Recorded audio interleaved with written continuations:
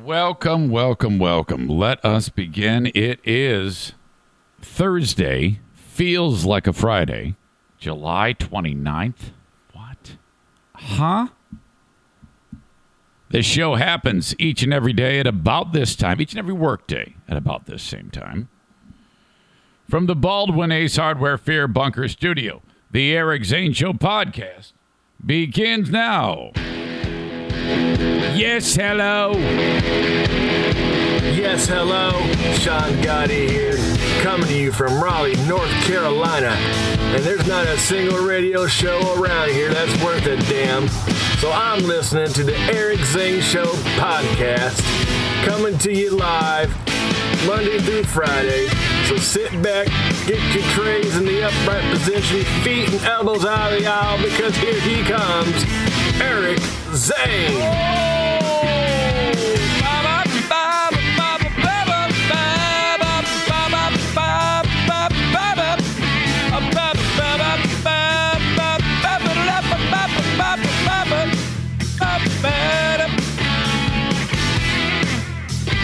Hey, like I told my stepbrother just the other day, his name is Joe. That is Wally's son, my dearly departed mother's husband. I said, I still get excited when I know the microphone is sending messages to you via the live stream or recording me on the podcast. I still feel an excitement there. As intense as it always has been. And that makes me happy. Oh, my God.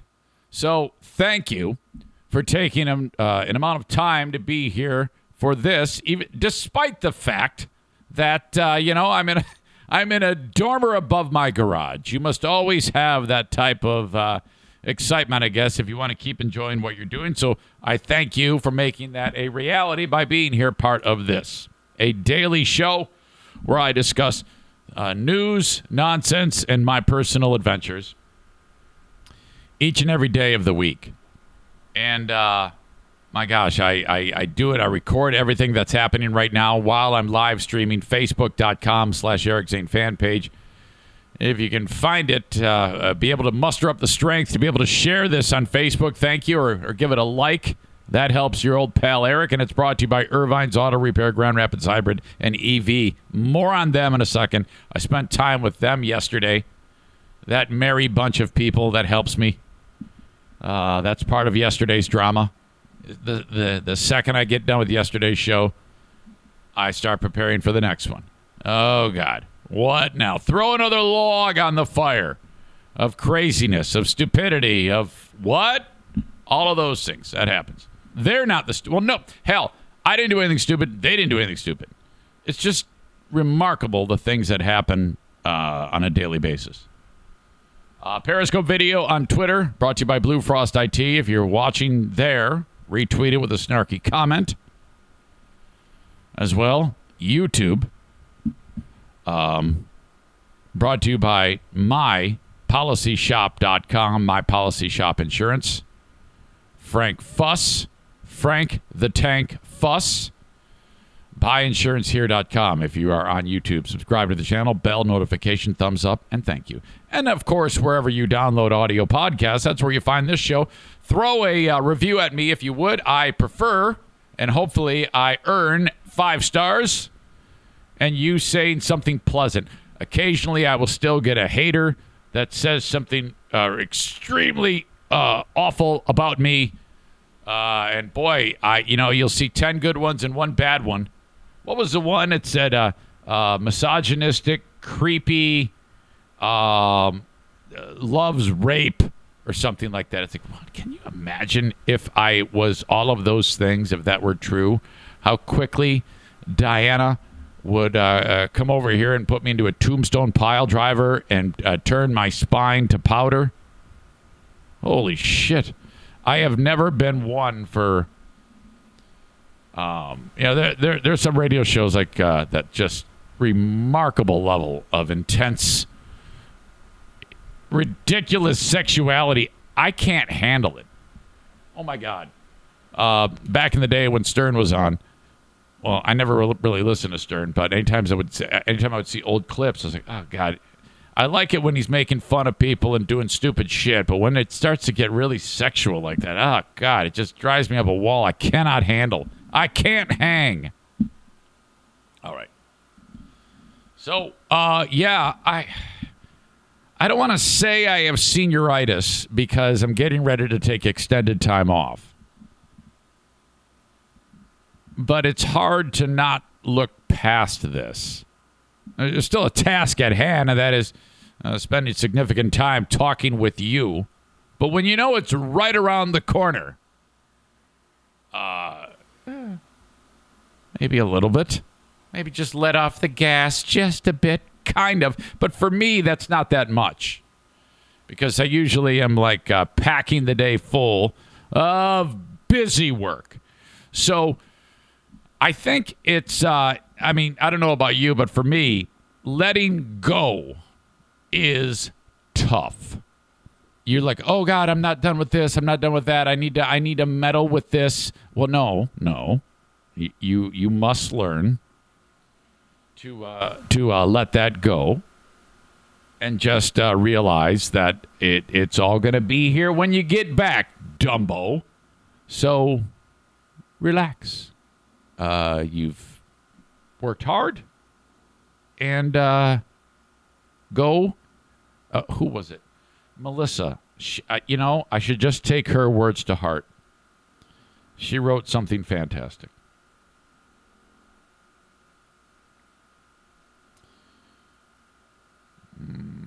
Where is it? Have a fabulous vacation. Everyone. Well, she says she's talking about something else. Use the break as cooling off, reflection. Come back with awesome stories. You deserve this, so enjoy it. Yes, thank you. I appreciate that. That's very, very kind. I don't know why I couldn't remember those 6 words that I just read. I had to go. I could have just said, she tell, idiot. But it's a little easier said than done. I think once you get going with, okay, really, really focus on not worrying about any of that for the first day or so, and then you'll kind of you'll be centered. You'll be away from it. So I just got to focus on that. God, I am just a kind of like a psychological mess. But I have gotten more in tune with listening to my brain. Strangely enough, what I bat around in my noggin is kind of on the forefront of people's brains today because of, I swear to God, the Simone Biles thing. She's like, I can't do it. I mean, first of all, I suck. What I mean by that is who knows what she's going through, but, she struggled in that thing early on, and then she's like, all right, man, I'm a mess. I'm just going to either hurt myself or hurt the team, and I'm just not right. I got to get out of it. That's kind of what she's focusing on, and I have more on that because people are coming out of the woodwork to just lay waste to her. Oh, fuck. Yeah, that's a good idea. Take a run at the 20-year-old who had Nasser's fingers in her body numerous times. Yeah, when she was a child. That's it. Take a run at the 20-year-old who was repeatedly molested by a maniac. Yeah, sure. That's fair, right? Okay. You assholes. Oh, my God. What the fuck is going on?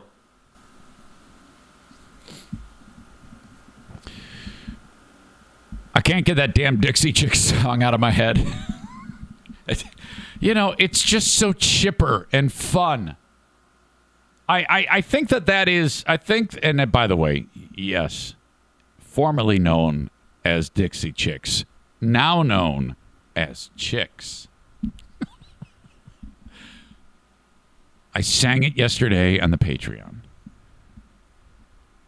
The fact that song is the happiest song in the world with na na na na na na. And it's about murdering someone. It is the happiest song about murder that has ever murdered. Because Marianne and Wanda are buddies growing up. You know, they've got the lemonade stand. They got probably fighting over a boy as they grow up. Marianne goes on to be successful somewhere in Atlanta, and Wanda settles for this piece of shit Earl. And then 2 weeks after she got married, Wanda starts getting abused.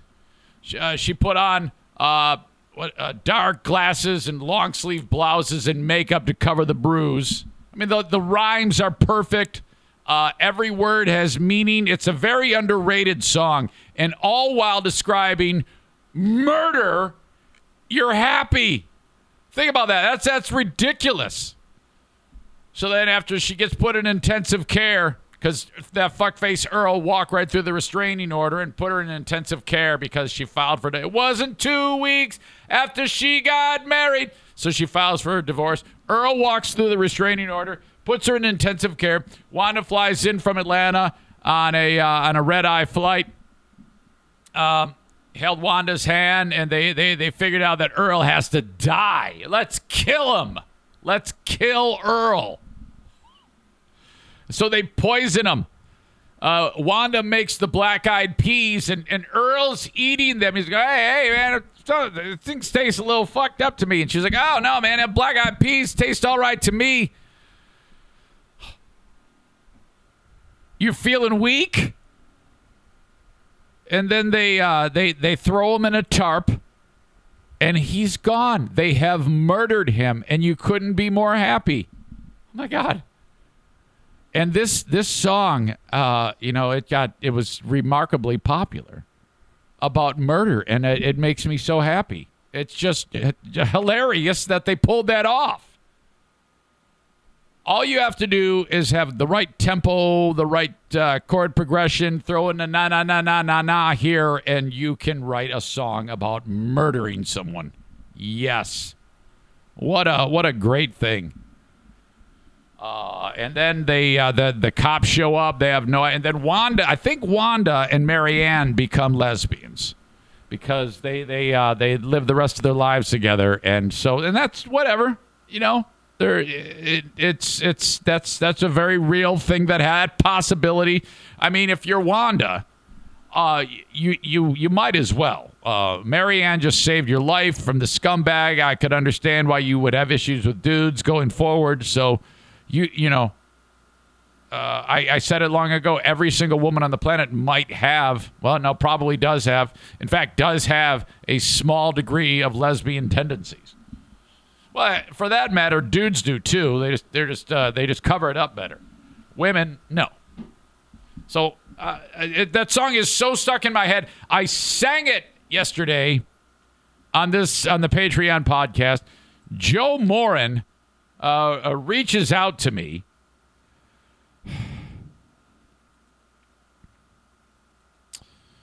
Eric. You sent me an audio clip, and I have it ready to go. This is what my dog sounded like. So my dog sounded like while listening to you murder Goodbye Earl. By the way, if I take my headphones off, the dogs will hear this. I want to see if they react.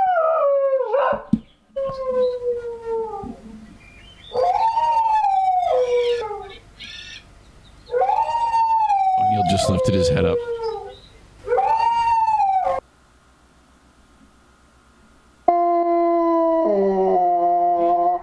He's doing the old RCA dog head turn. You can't see him, but he's doing it. He's absolutely doing it. I'm sorry, baby.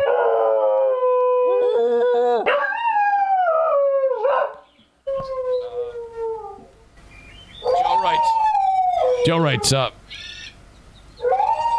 I had to cleanse my ears before listening to the original. Oh, by the way, he says, I don't even own a dog.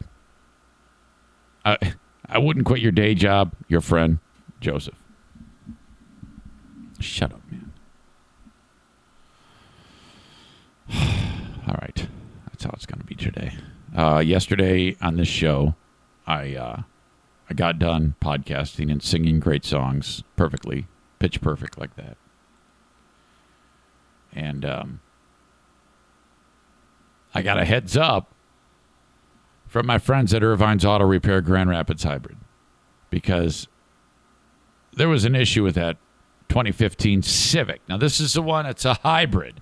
This is, and so I take it over there, and they say to me, they go, okay, good news. Everything that's wrong with this vehicle right now that's causing you trouble, there was some type of thing. It's almost like a recall. But they made it so that everything that all these codes that come up, they say if your car falls into these parameters, you're going to be able to get it repaired for free, for freaking free. And I go, okay, awesome, this is good. He goes, however, we can't fix it. I don't like turning business away, but you have to have it done at a dealership. And I go, no problem. All right, so I mean that's how they roll. I go there with the Queen of the Forest, and I talk with Megan, her dad Eric, and Bruce. Okay, the main tech guy, and they explain all this to me, and off we go. I go over to the dealership, and this is where I actually bought this. Actually, at Sarah Honda, where I bought that car, and I go, okay, hey, this is what they showed me at Irvine's. And they go, yep, looks like it checks out. They are right. This is all going to be taken care of. Okay, now here's where it gets weird for me. This is where the anxiety attack comes in my brain. Every time I take the car to Irvine's, they say, Eric, okay, if I go there to get one thing done, they say, okay, you might want to keep an eye on this. We can repair this right now if you want. And like for example, the radiator fluid or the brake fluid. They go, this is the color of what the fluid. This is the fluid in your car looks like this, and there's like a picture of it, and this is what it should look like, and it looks like shit. They go, yeah, you might want to get this checked or whatever. And I'm always like, okay, maybe, yeah, I know, but so these things add up. You wanna take care of them and hammer these things out. All right. While the car is at Sarah, they take that opportunity to say, hey, you've got this problem. And a lot of what they suggest is similar to what Irvine's is suggesting. Radiator, coolant, tune-up, like new spark plugs. And every time Irvine's tells me this thing, I'm always like, oh, I swear to God. Oh, I can do that. It's like, who are you fucking kidding? You can do that. No, you can't. And first of all, you never will. You just won't do it. And this is why your car falls apart. You don't take care of it appropriately. So I have this combative lecture with myself about it, okay? Folks at Sarah, they're like, yeah, hey, you should get this taken care of. So now I've got two group of experts. Now, when it comes to maintaining the car, I don't do anything unless it's done at Irvine's, unless they specifically tell me to go to the dealership like I'm at. Stevie throws another log on the fire. That's got to be 300 seconds. Is the basement painted yet? You know the answer to that. I'm tempted to put you in timeout, but I'm not going to. Yeah, just avoid that. No, it's not painted yet. And look, hold on a second here. You went down that road. I'm going to respond. You guys make it seem with questions like that, like I am sitting around doing nothing, like I'm like playing video games or doing something like that. I grind. I work my ass off. So don't even go there with me. Holy shit. Aram says, let Dean finish the basement while you are gone. No, I can finish my own fucking basement. You ever hear the news story where, like, the neighbor goes and mows the neighbor's lawn, his next door neighbor's lawn, because it's too long, and then the guy who owns the property with the lawn, with the grass that's long, he gets pissed off and shoots him? That's me. Don't touch my shit. Stay away. Stay away from my house. I'm not even kidding. Some of you are like, oh, no, we're going to do it. I know what you guys think. Don't do that. Don't do that. I seriously, I don't want you to do that. Stay away. Michael says, we just thought you might put what's important to the Queen higher on the to-do list. Hold on, fucker. You know what's high on the to-do list? Income. That's number one. You guys act like I'm sitting around fucking having a party. That is not happening. No, I work my ass off. I know what that's the top priority. Pay for the roof over the head. So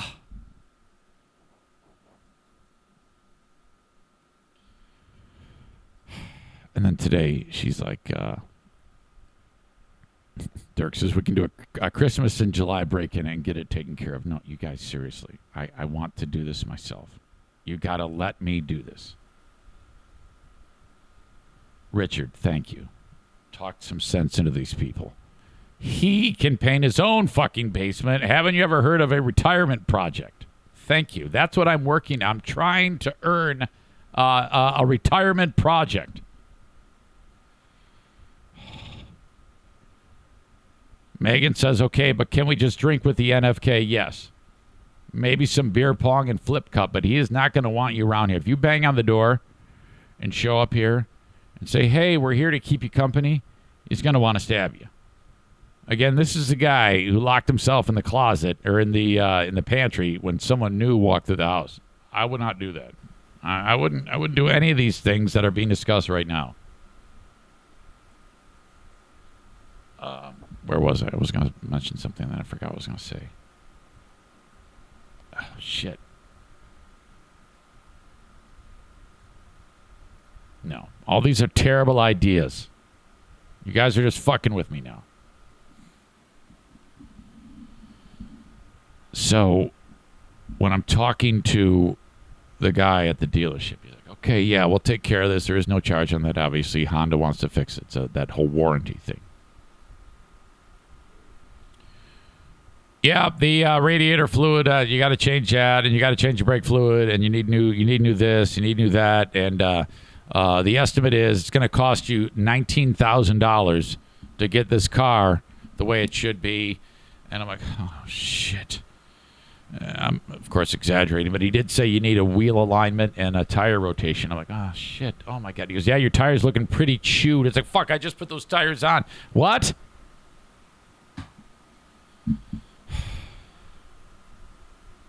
So, right away, I was doing limo work, and I have an anxiety attack because I'm getting the vehicle out of the shop soon, like in the next day or so, from getting the warranty work done.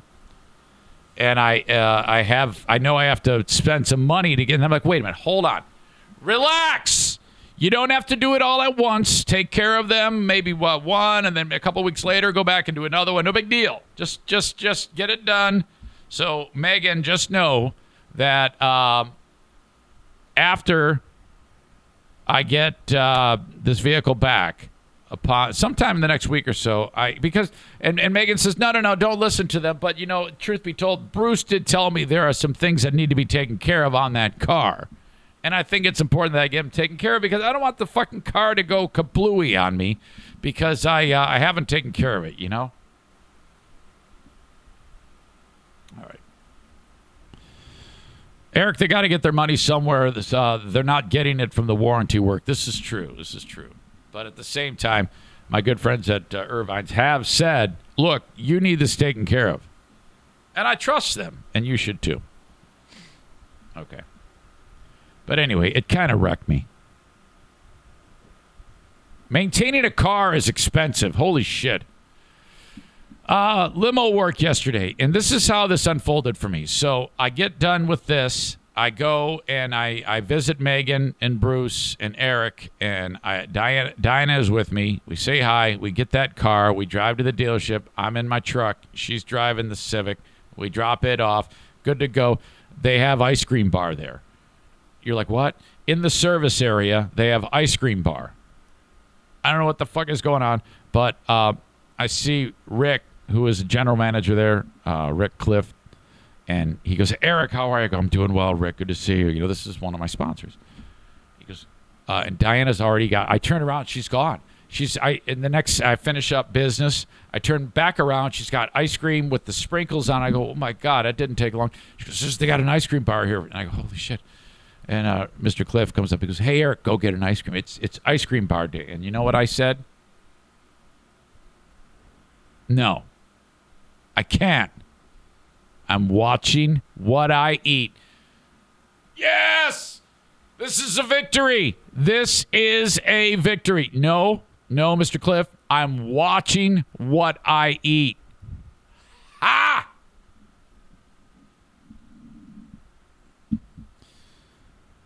Sidestepped it.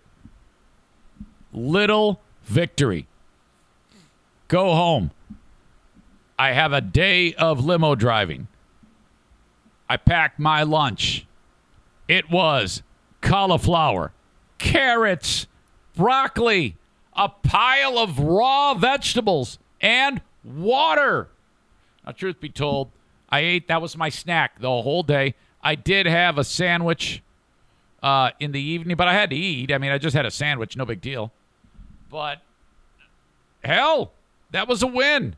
Okay, the sandwich was fries on the side, but that's better than pounds of sugar, which is what normally happens. Normally I get done with the limo work, and then, it's 10 o'clock at night, and then I have 3 or 4 giant bowls of freaking Fruity Pebbles or something like that, and then immediately just go to bed, brush my teeth, go to bed. No! I kept the car on the road. Still hovering around 173 pounds right now, which is remarkable considering the other night I was 179. I think it was all poo and water, like I indicated before, but my God. I'm downtown, and by the way, this family that I'm with, it's 6 people. Okay, you got a mom, you got a dad, you got daughters, you got son-in-laws, the whole deal. Six people. Really a different level of interaction culturally, because the last group of people in my car, it was all black people. This is all white people, and the black people are listening to all these terrible songs that are. I mean, it just took all my focus to just worry about the road, because how unnerving is it to hear a giant pack of people in the back listening to songs? It's bad enough. I don't know what's worse, a group of white people singing songs and listening to songs with the N-word in it, or black people. Either way, it makes me uncomfortable. I don't like it. And then the sexually graphic nature of the music, like Cardi B and these other rap stars that are just saying terrible things. This is what people listen to these days, and it's beyond me. It's a different world. My God, when I was growing up, we would listen to like 2 Live Crew. When I was 17 years old, and that was pretty raunchy, even by today's standards.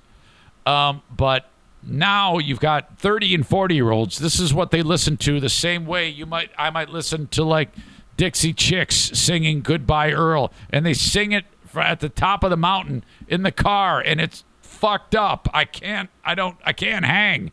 No. So white people, black people, doesn't matter.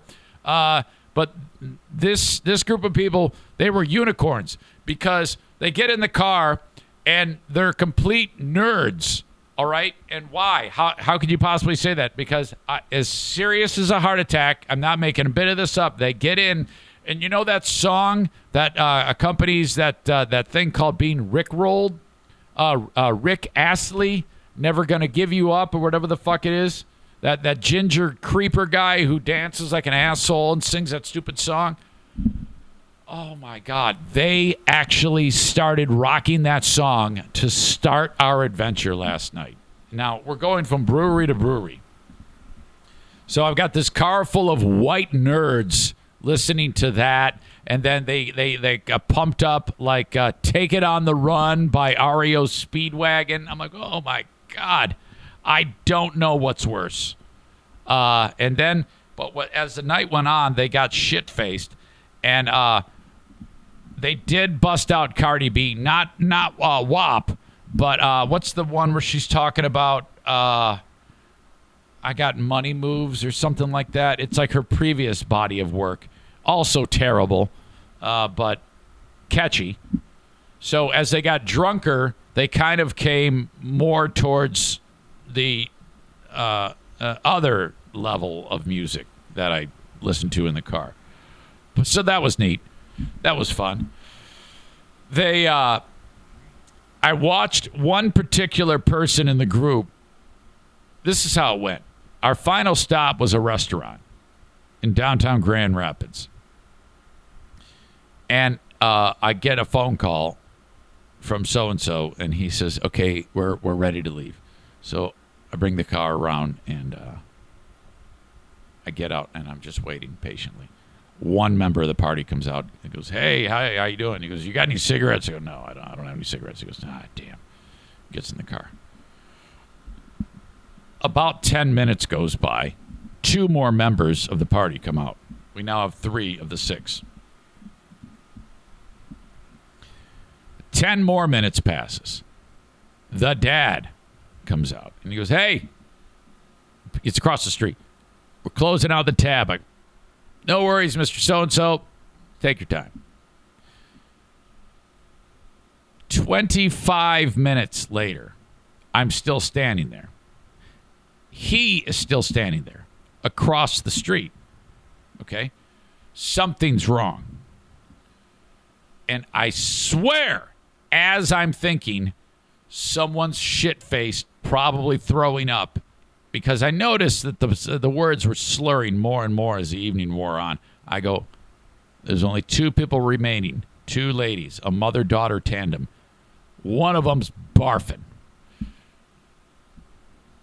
The door of the place opens up, and it just opens up right to the street. And mom has her arm around this loved one, daughter, I guess. Daughter, I'm guessing daughter. And just, they're walking slow, and I go, oh my God, she's shit-faced. And the daughter is being helped out. And the mom, I can't hear them. I can just see what's happening. I'm like, okay, this is it. This is. I found the snake in the grass. This is the big one. And they're taking little steps.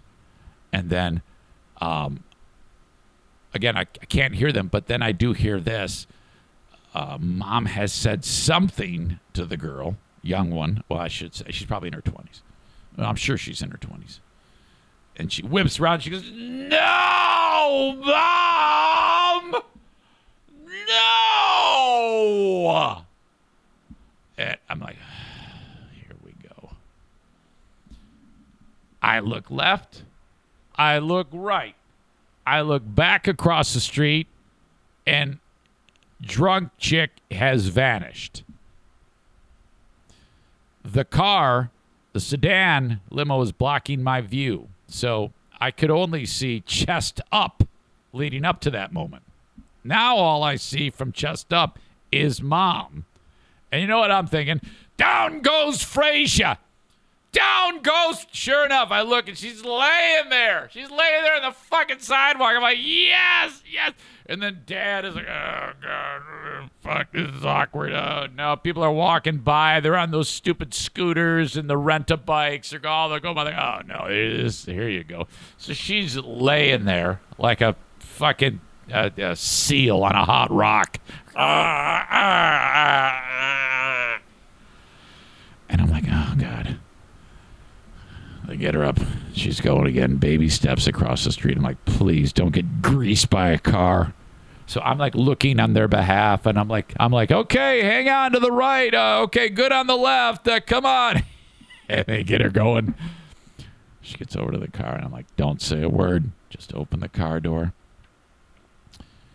And then, now prior to this, Dad has said, we've got you till 8.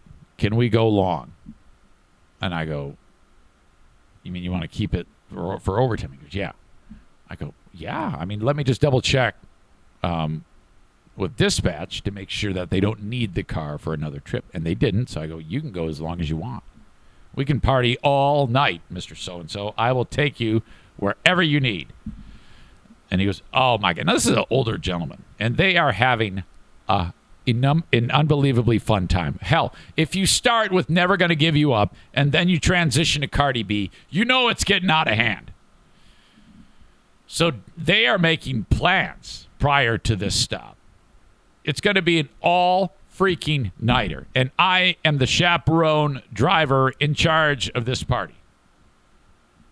And a little bit of air is out of the sails now because they got to deal with this. And they just, like, stuff her into the car. And they, like, climb. She's laying on the back seat. And I'm like, oh, my God. And then Dad, he's the last one to get in the car. And he looks at me like the way I'm looking at you right now with a raised eyebrow. And he goes, I think we're going home. And I go, whatever you choose, Mr. So-and-so. Sounds good to me. Sounds like a plan. I don't say a word. I kind of half smirk. Like, I get what you're laying down. So, we get in the car. One of the previous stops, they were able to buy several bottles of wine. It's a tour, a brewery wine tour.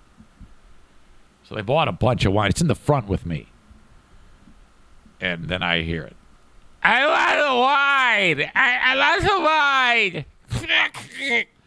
No, honey, you've had enough. I want some wine. And they're like, oh, fuck, we're going to have a problem. They go, hey, Eric, hand us one of those bottles of wine. I go, no problem. Pick it up. Stick it through the thing.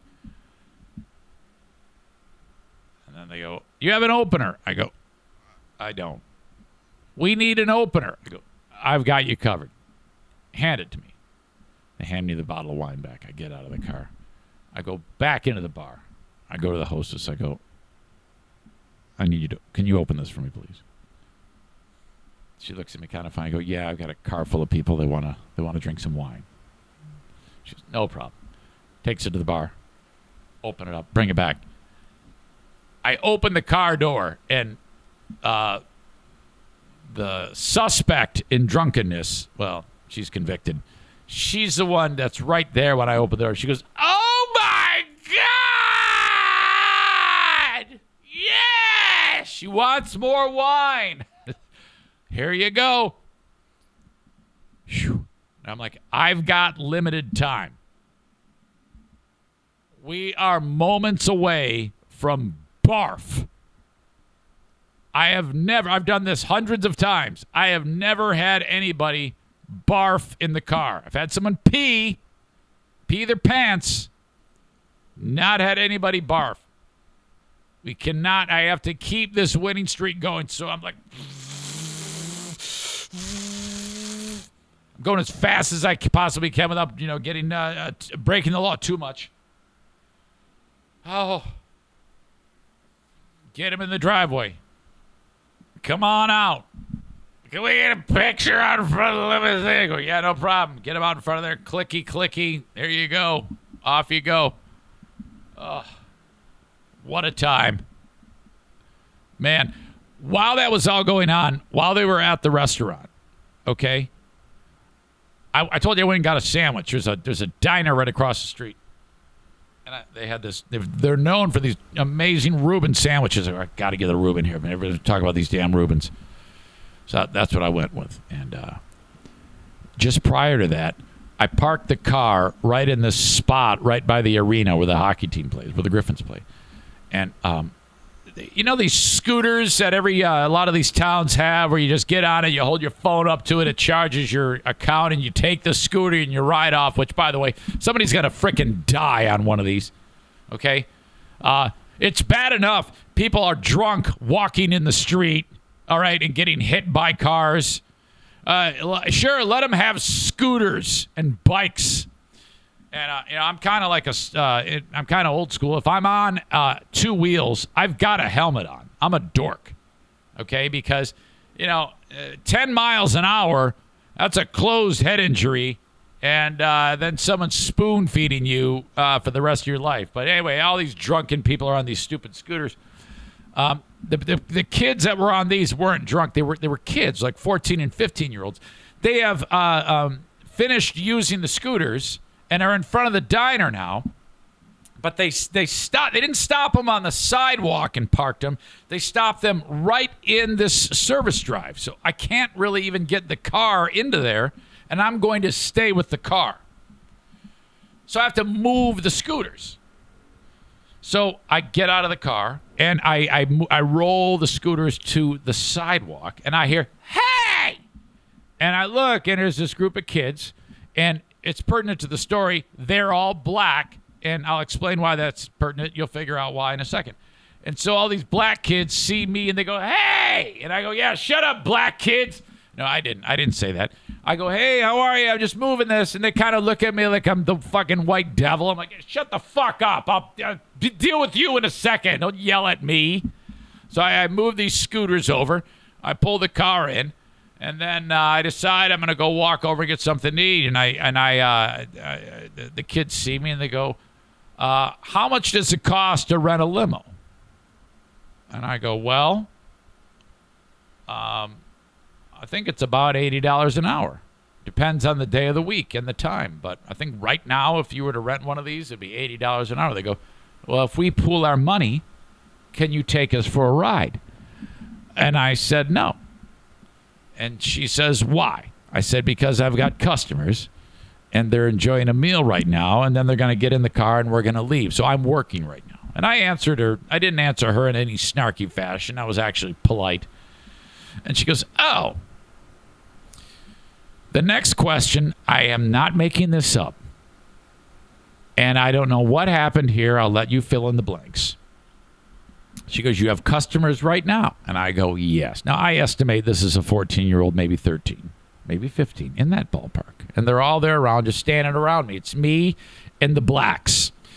And the kid says, "You have customers right now?" "Yes." And she wanted to say, "Are they famous?"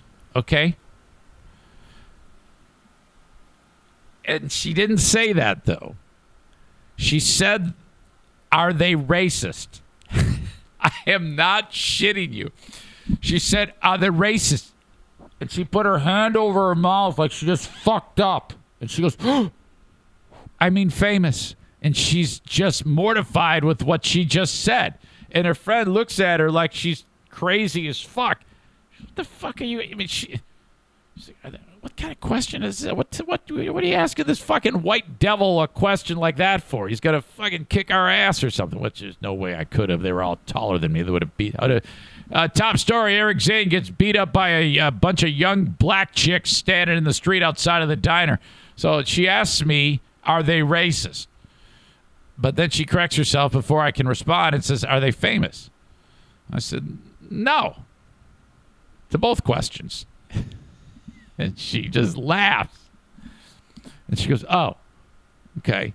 And that was it. She just walked away from me. It was the oddest thing ever. She went into the diner, and she ordered mozzarella sticks, and I ordered my Reuben sandwich with fries. And then I went back to the car. I opened up the back hatch. It's got a hatch. It's a gigantic Lincoln 9-passenger limousine, but the back opens up, and you can sit in the trunk area like you're tailgating. I'm eating. I get a text from Jackie, and it's a picture of me eating. Someone has taken a picture of me who knows who I am, who knows who she is, eating, and sent it to her, and she sent it to me. I'm like, "What the fuck is going?" I go, "Are you at this diner? What's?" She goes, "No, I'm with Mom." Yeah, and I go, "Yeah, that's right. I just talked to you. So-and-so is there, and he saw you." And I go, "Oh, well, who is it?" She goes, "My friend Will." I go, "I don't know who the hell that is." She goes, "Yes, you do. He's been over the house many. Are you like me? If you have kids, all these friends come over, and every time you see them, it's like the first time you meet them. Am I the only person that does that? Kids come walking in the house, young people in their 20s, in Madison's case, 18, all going to college. I'm like, and I go, who are you? Why are you in my house? They go, I'm Izzy. I've met you 10 times. I spent the night here with Jackie. I go, oh, all right, well, have a good time. I always look at him with a wary eye, like, who the fuck are you? What are you doing in my house? Same thing with Jackie. She brings all these drunks over. And I'm like, whatever. Just don't drown. Just don't have any of that action here. Just take it easy. So anyway, that was my night. I take these folks home. And, I dodged a bullet with the no puking, but she was bombed. She was actually laying on the sidewalk. It was spectacular. What a moment. While on my downtime, okay, so you drop them off and you wait. I started a new show. It's called Heist. It's actually happened, true crime, which I love that. And it's the story of robberies told by the people involved in the robberies. 6 episodes, 3 stories. Each story is 2 parts. The first one is some fucking crazy ass thing where this 21-year-old woman in 1993 is falls in love with this career criminal con man, and the guy, these two commit thefts to get money, like various small-time robberies, 5,000 here, 10,000 here, and they're able to pull that off. They live off the cash. They run out of money. They're trying to figure out their next thing. The dude kind of brainwashes the girl. He's like in his 30s or whatever. She's very young, 20, 21. Actually, she was 21. She's head over heels in love with him. Okay. When you're that young, you can, I don't know, you hear about this time and time again, almost like brainwashing people. Well, he brainwashes her. And again, she loves him. Convinces her to get a job with Loomis Armored Car in Las Vegas. And she gets the job. She's an armored car driver. The car goes to the casinos, and they always like clean, fresh money. Clean being crisp bills in the ATMs. So on a regular basis, they have to go, remove money, put money in. She's the driver with 2 guys who are not crooked, and they're the guys that they show up to the casino, get out of the car with bags of money, and they go walk through the casino and change out the cash while she goes and waits. They have plotted this out and done it well. On this particular day, there's $3 million in the armored car. And all the while I'm watching this, I'm like, is this all it takes to steal an armored car back then? Is just be crooked and you just take it? Because, I don't know. It just seems to me like in 1993 you would have had more, like a fucking LoJack or a GPS on the car. Because the guys go in to change out the money and she just takes the fucking van with $3 million in it. And she just drives it to some garage 3 miles away. And dude, psychopath, they just take all the money, put it in boxes, and mail it to some place. They actually go to like a UPS and have several boxes that they mail. This is brilliant. And then there's a private jet waiting. And then now they're in a car. They've left the van there. All the while there's a chopper overhead and police car. Everybody in Las Vegas is looking for this Loomis Armor. They got it on TV. They got her face on TV saying all points bulletin. Look for this hot chick, and she's really they don't know about dude yet. They just know she's gone. First they were like, well, was she abducted? And then like, no, we don't think so. We think she stole it. And they were right. Can't fucking find her. She is being interviewed in this whole story. Okay? And so you're getting it from her perspective. So the only people that do the talking, you've got actors that are acting out the scenes, the crime drama scenes from stealing it, reenactments. But it's her, the actual thief, talking, telling you the story, along with the two dudes who were walking around carrying the money who weren't in on it, and also the investigators who eventually caught them. I'm assuming they were caught because that's just, you kind of know that going in, so I'm not ruining anything for you. So I'm all in on this thing. They fly to another destination, and then they take a train to another destination, these two, and they're going to meet the money. And I had to stop it when they actually got to their destination. They haul boxes of money into a hotel room, actually lay it all out, like $3 million of 20s, 50s, and 100s, stacks of money. She takes off all of her clothes and lays on the money. Like, she's telling you what she did. Now, I don't know if they had sex, because there's a lot of sex involved in this, because the creep that brainwashed her, he's into something called sex magic, which I didn't know what that was. I'd never heard of that. And she describes it a little bit, but it's like some voodoo hocus pocus. And they somehow, she describes it as harnessing the power of orgasm. And I went like, wait, what? And she describes it as, because when there's an orgasm, that's just gone. Afterwards, you're just kind of laying there. And it's like, where does that energy go? The claim is you harness that power and you do something with it. I don't know if you're constantly, it's really strange. That's what sex magic is. Isn't there like a Red Hot Chili Peppers release called something sex magic? I don't know. Weird. But anyway, she's involved in that. 21 years old. Hot chick with 30-something-year-old brainwashing idiot. They just stole $3 million. She's laying on a pile of money, and that's where it stops. That's right. That's where I stopped it. So I can't wait to watch. There's like two other stories. Heist on Netflix. This actually happened. All the while, I'm going back to that thing about the Loomis armored vehicle. How is it you don't have telemetry on those vehicles? And, I know it's 1993, but that existed then.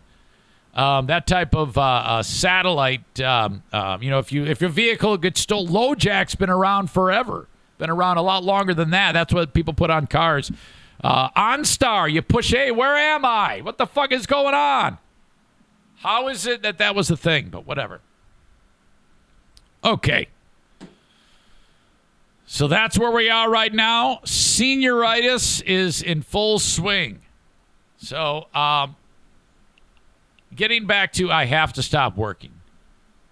Now, again, I didn't stop at all yesterday. Despite you guys making fun of me about not doing the basement and not taking that, I did. I worked all day. I went from working here to taking care of the vehicle, immediately going, when that was done, to the limo job. So I didn't even have time to run yesterday. And, that's a complete red check, missed workout. Well, that all adds up with the whole race against Mike Ball. I would never, ever say that I'm throwing in the towel for that, but that gives you an idea of the level of complexity of trying to get this all done. All right. And I want to keep that on the forefront of everybody's brain, because I don't really have the luxury.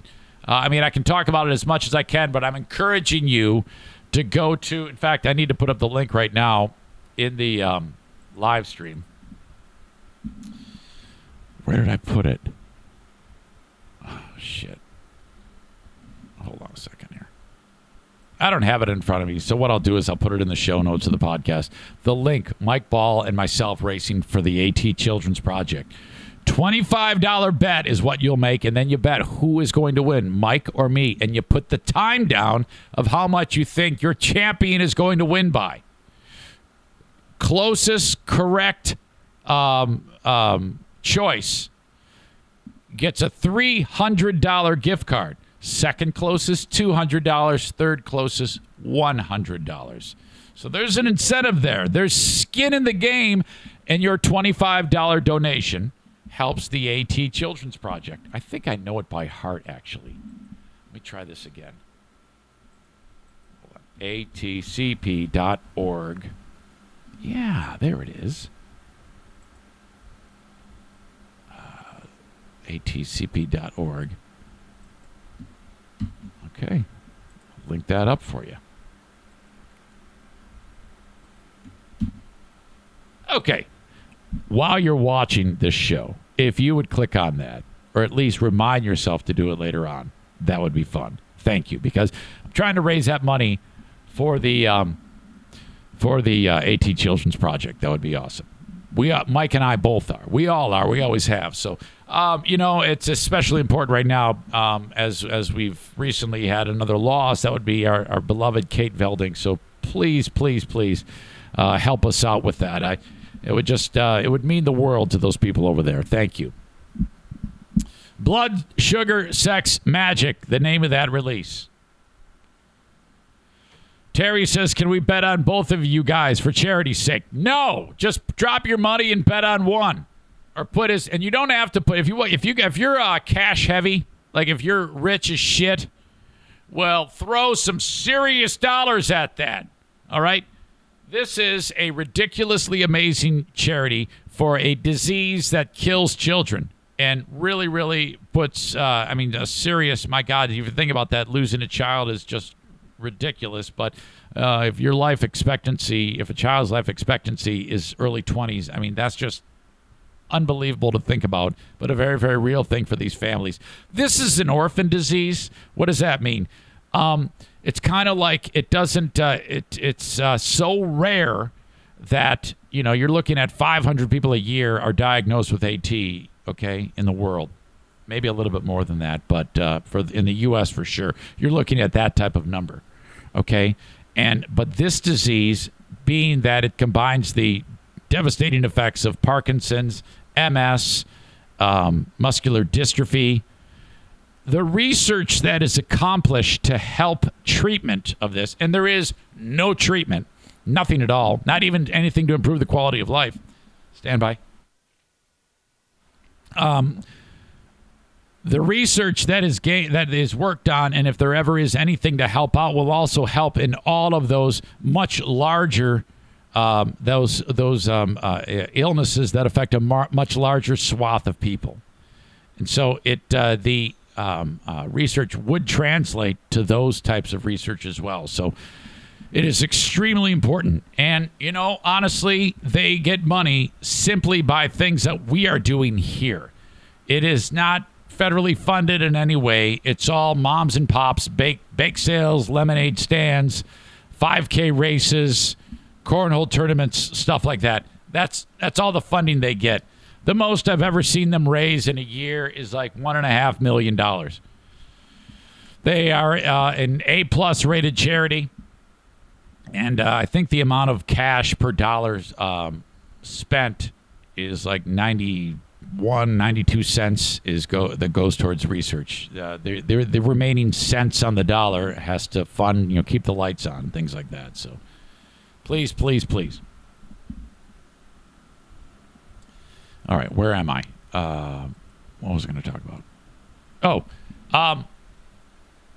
So as I told you, and I know I'm only saying this for me because I know you guys are like, oh, fuck it, don't even worry about it.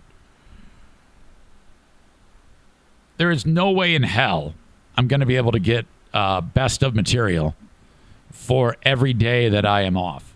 I managed to get the Friday show done and the 5 shows after that. So all of next week. The following week, I got nothing.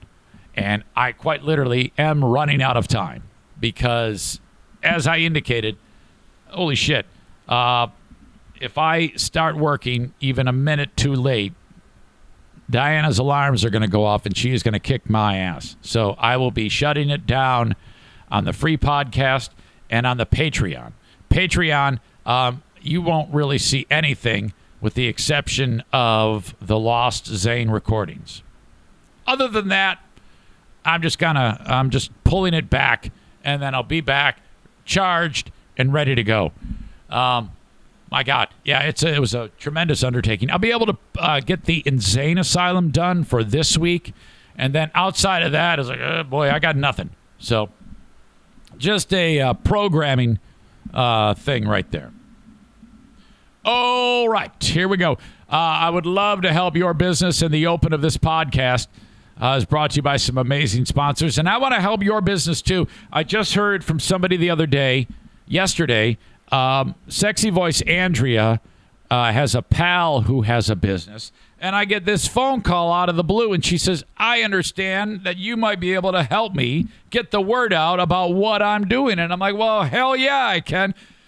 That's how it works. Thank you so much. This has happened time and again. Linda Hall reached out to the folks over at, I think it's Fat Boy Burger, which we haven't finalized anything. They haven't committed, but still, she put my name out there on her own. And then, that's a referral. So thank you for that. Same thing with Sexy Voice Andrea. She has a close friend who has a little business, a little mom and pop. And I go, yeah, I can help you out. Whether it's a small business or a large business, I can help you. The podcasts are pretty much the go-to way for people to get content these days. No one listens to the radio. No offense, but I mean, it's kind of been shoved into the background. It's just the nature of the beast. People get their content other ways now. So, my reach is just as far as any radio program there is at cents on the dollar. You won't pay nearly as much for the marketing. So I can help you. Reach out, eric@ericzaneshow.com, and I'll tell you how it works. Spent a lot of time talking about Irvine's Auto Repair, Grand Rapids Hybrid, and EV. Seriously, you should know the person who's fixing your car on a first-name basis. You should be able to have that relationship with them and trust them. And that's kind of how they built their business. I'm under the impression that if they decided to do any business, any line of work, because of their quote-unquote bedside manner, they would be a success at it. You just surround yourself by people who know the industry and treat them well, and you got a great business. That's what they do. So if you are in West Michigan, that's who you should take your car to. Irvine's Auto Repair, Grand Rapids Hybrid, and EV. Every time I have an interaction with them, I am reminded of how amazing they are. And that's a good thing to know, that peace of mind knowing someone you can trust. The letter E, the letter R, E-R, Vines. Irvines.com. It's not I-R, E-R. Irvines.com. Go to their website. Check them out. See what they do. Anything to keep your car on the road, they take care of that. Servicing domestic, Asian, and European models. Irvines.com. I got a mortgage guy. His name is Mario. The Mario Flores Lakeshore team of Van Dyke Mortgage. If you're in the market for a mortgage, and if you're thinking about buying a house, then you're in the market for a mortgage. Get pre-approved, okay? Get pre-approved for the dollar amount that you are approved for, okay? Let's say it's a couple $100,000. And then start looking for a house that costs about $20,000 less.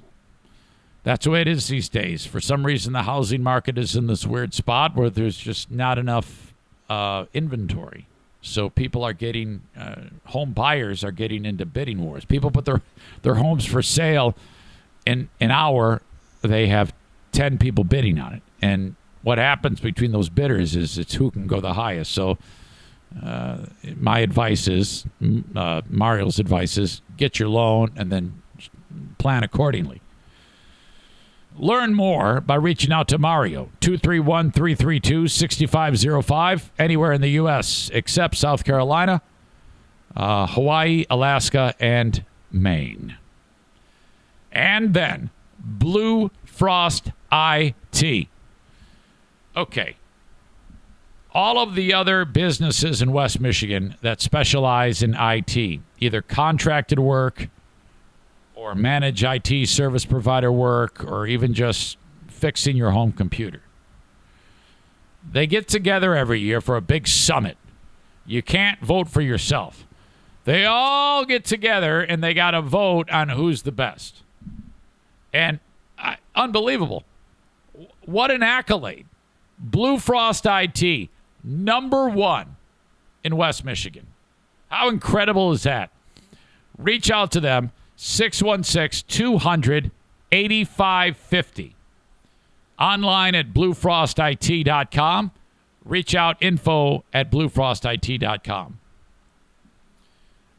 It's, being this business what it is and doing what I do, I have to really get down to brass tacks as to what exactly they do. So I try to put you into a scenario from the customer point of view. If you have a business, 6 employees, 3 computers, a printer, a network, hard drive, monitors, shit goes south or it's old, you want to update. You don't know where to begin. Maybe you want to retrofit your office with new line drops, new wall plugs, things like that.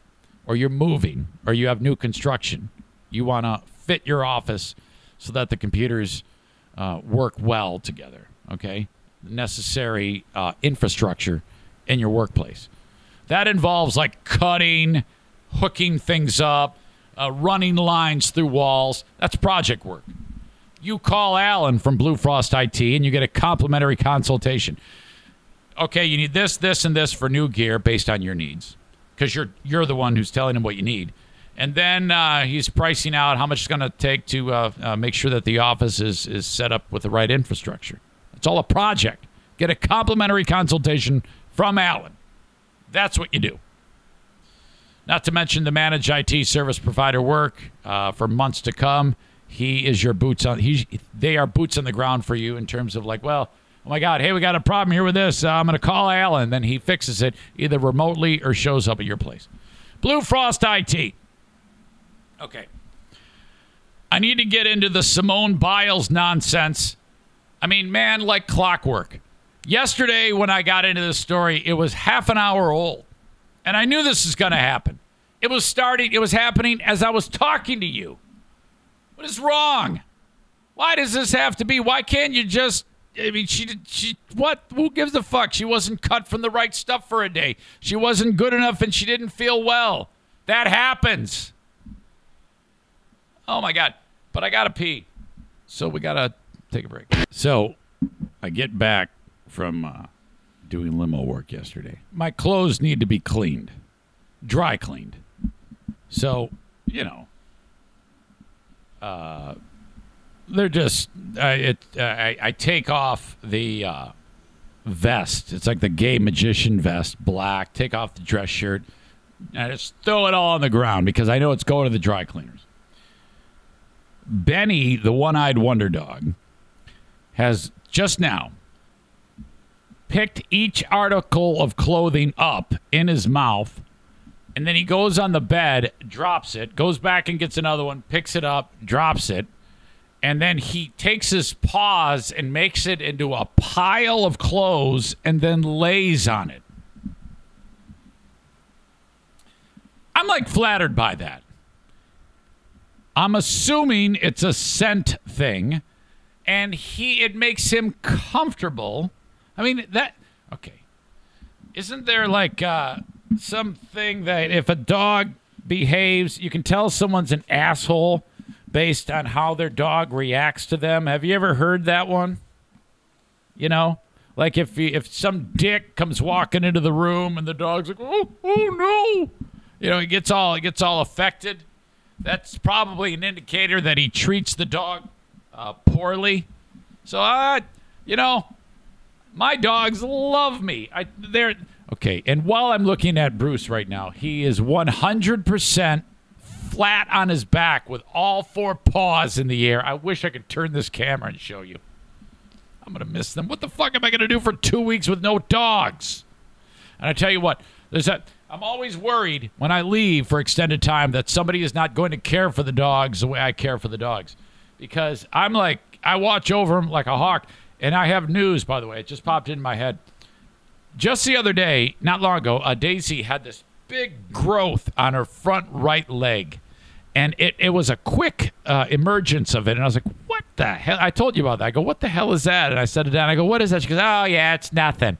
Now, this has happened time and again where, like, for example, the cat had one day I walked up the steps and the cat had two different colored eyes. And I've told you this story. And then I said, Diana, the cat has two different colored eyes. That's not right? And she goes, no, that cat's always had this two different colors. I go, no, the cat's eyes have not been two different colors. One is black right now. The other one looks normal. There's a problem. No, it's nothing. I go, fuck that. I take the cat in. Turns out the cat has eye cancer. Actually, eye cancer. They didn't find that out till they removed it. They removed it. Yeah, it's a cancerous eye. Thank God you came here because we caught it early. It would have infected his brain. He would have been dead. Oh, my God. That happened. The same thing with we've had this happen with O'Neill. It was bad. He got a bad cut. Oh, should we take him to the vet? No, he's fine. I go, no, we absolutely should take him to the vet. They go, good thing you brought him in. They always say that.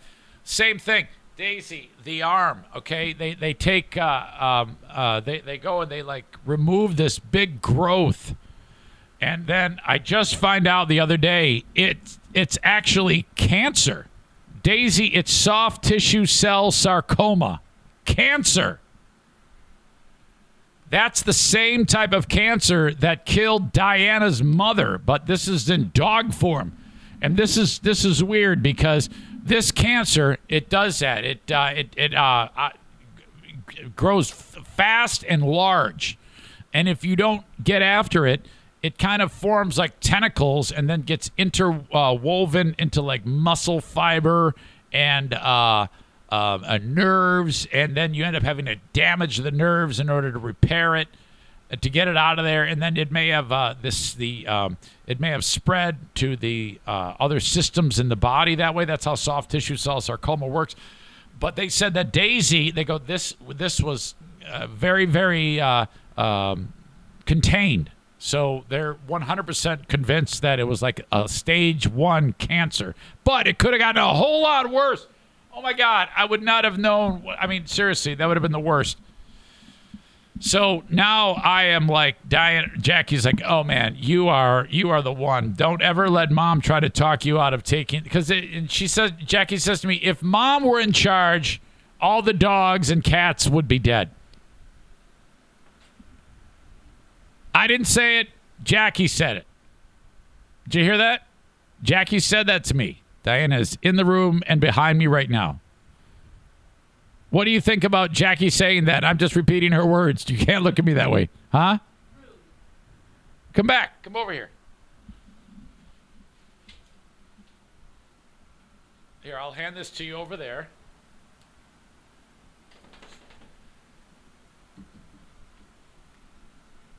Yeah, let me help you out here. This arm literally does not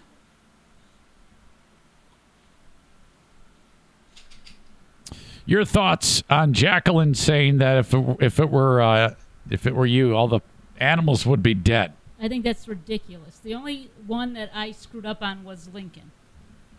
I never said not to take Daisy to the vet. I never said not to take Buddy to the vet. Daisy's now pawing me. So it's some pretty... So that's a pretty rude statement there, and inaccurate. Yeah, well, you're going to have Lincoln may be dead, but if it wasn't for you, but I take very good care of my pets. Thank you very much. Yeah, but I take great care. This is true. Ow. I take the best. I am... Did you just hurt yourself? No, Daisy's scratching me. I'm like hyper about it. If even the slightest thing happens, I'm at the vet. Yeah, just like yesterday, I think it was. You go, has Milo been eating? I go, yes. I go, why? He looks skinny to me. Yeah, he does. He does look skinny to me. So I go, keep an eye on him. I want to make sure he's been eating. He eats fine. All right. Sorry about that. Okay, see ya. Okay, I'm going to go run my errands now. Okay, your mic's weird. I don't know what's up with that mic. I think it's nutty. Don't blow on it. Okay, see you. Bye. See ya. Nice seeing you. We're on vacation after today. She goes, you're on vacation after today. Yeah, absolutely. I know. I was just talking with him about that. So exciting. Yep. Lots of sex coming, you say. Okay. All right. Look at that. Hey. This campers are rocking. Don't come a knocking. Jeez. It's not going to happen once. All right. Let's get into this Simone Biles thing. All right. This is what we know. 20-year-old assaulted by Nasser. He's been through a lot. And dropped out of the women's gymnastics team final. That is, and she said, citing mental health concerns.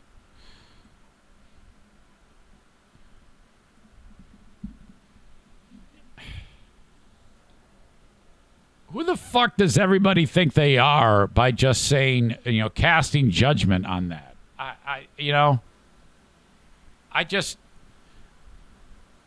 No one has any information further than that. And why can't we just take that for what it's worth? We live in a society where then everybody has to just go and rip them down, rip somebody down. And I don't know, man. I don't know if that's the right thing at all. I know that is not the right approach. It's just fucking stupid. And I expected this to happen. It was yesterday it was much earlier than this. It was like I opened the show talking about this because she got out and said, hey man, I can't do it. And that's all she has to say. And everybody starts giving her shit right away. Like if it was announced on Twitter, on CBS News, Simone Biles is out. The first thing we all do is I just like to see who's being an asshole. That's all I do. I just like to see who's being an asshole. I don't really engage these random people. I don't know, man. And so as the day progressed, it started, I talked about this yesterday. This is culturally divided. This is liberal, right-wing, black, white. It is. Okay? That's exactly what this is. And so the nut jobs on the far right immediately go after her. And the two that are coming up right now are the two guys that took over for Rush Limbaugh. Clay Travis and Buck Sexton. You've not heard of them, more than likely, but they've kind of taken that time slot. So, it's all or nothing with this line of work. I don't know if there's a place in the world for someone who is not all one side or all the other side. To me, I would like it if I could listen to a show that fits that mold. In fact, I'd like to think I am, but I'm doing a fucking podcast above my garage. So, whatever. But I'm still pretty proud of how I approach this shit. These guys are fucking assholes. Okay? Make no mistake. It's like they decided, let's go get her. The claims of selfish and arrogant. Why do you fucking care? And what the fuck do you know? This article says, well, that didn't take long. Following superstar gymnast Simone Biles citing concerns of mental health after shockingly pulling out of the women's team competition, a number of conservative media figures and pundits attacked her on Tuesday for being a quitter and a selfish sociopath and had brought shame on the country. Okay. Yeah, right.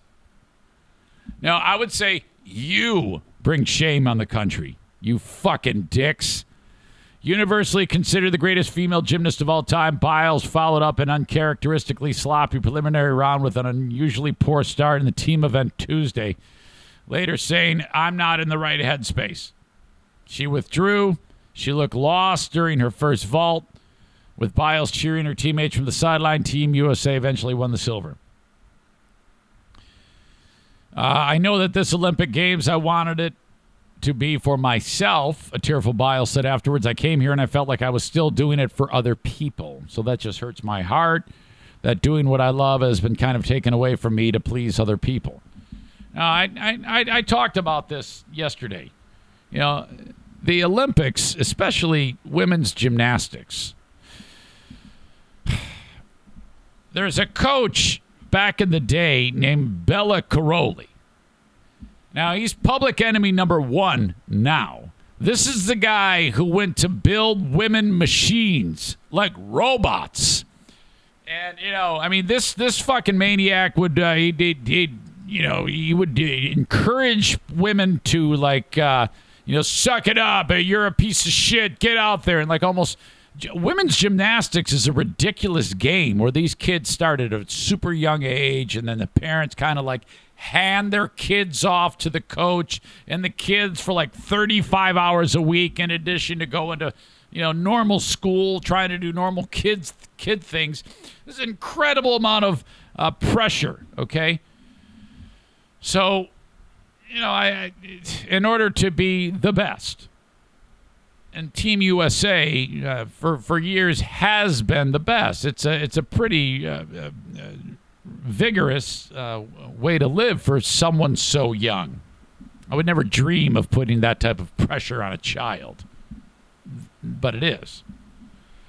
So finally, somebody says, I don't want to do it. Again, this is the girl who's had Dr. Nasser's fingers in her butthole, who's been raped by a doc, Nasser.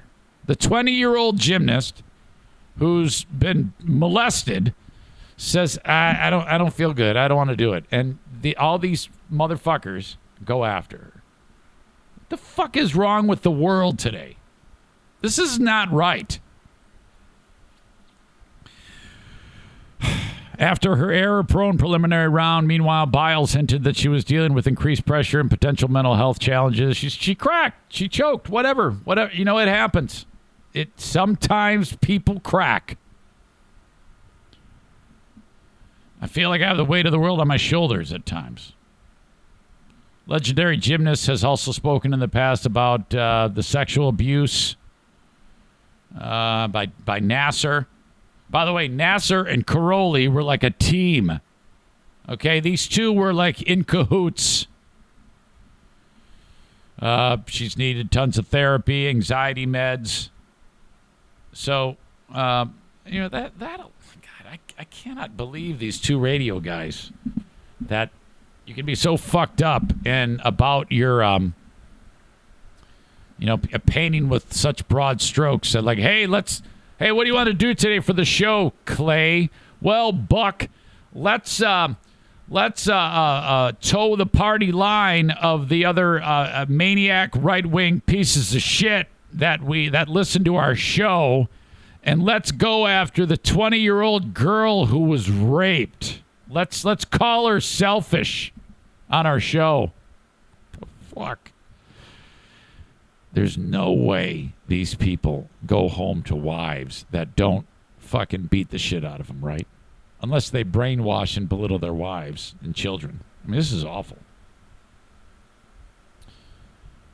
They blasted Biles and blasted the praise she received for admitting her withdrawal was due to a mental health concern.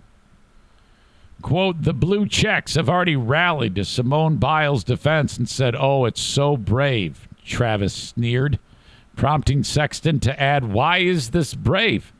What's brave about not being brave? So he kind of misses the point there. He's not gathering the fact that,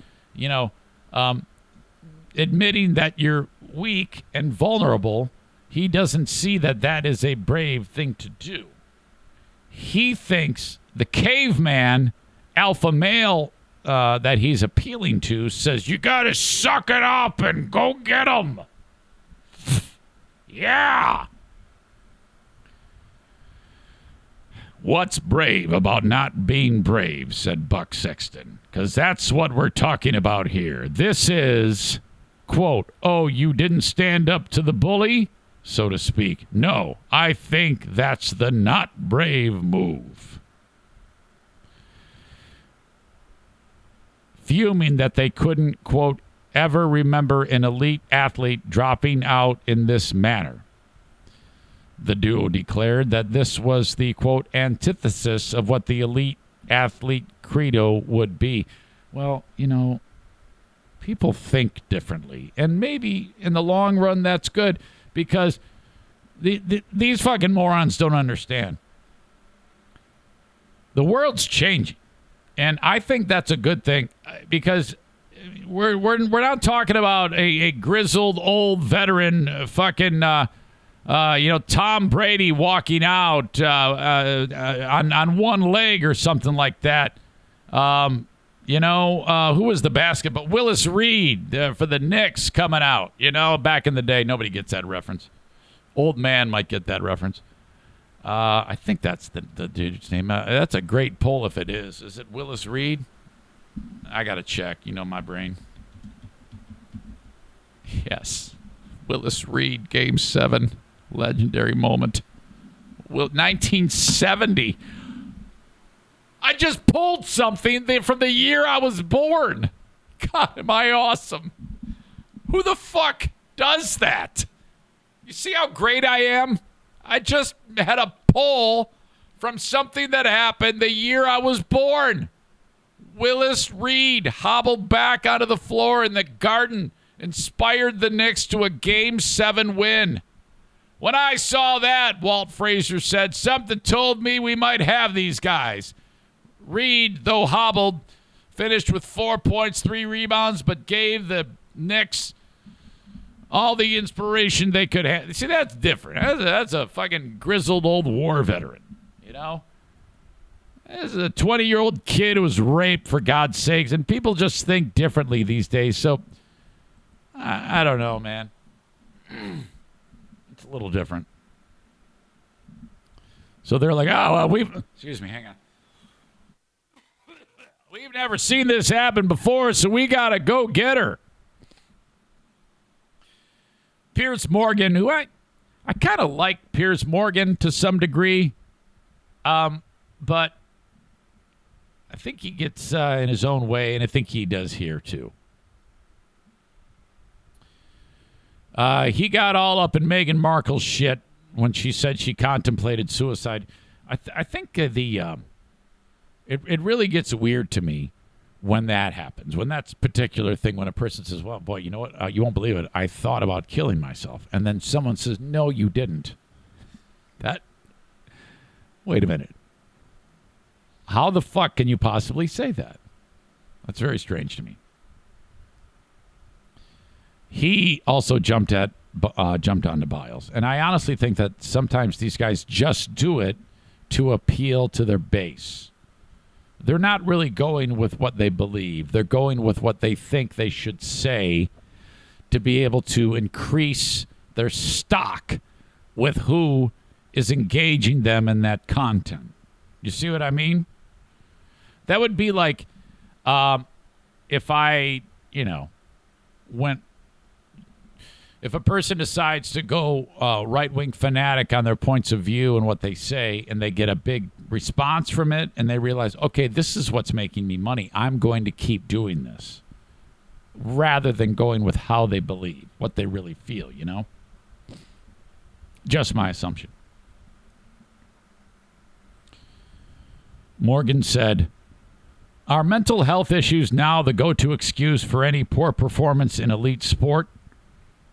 It might be a factor that may have been not talked about before, and they realize that, hey, you know what? I don't want to risk my life.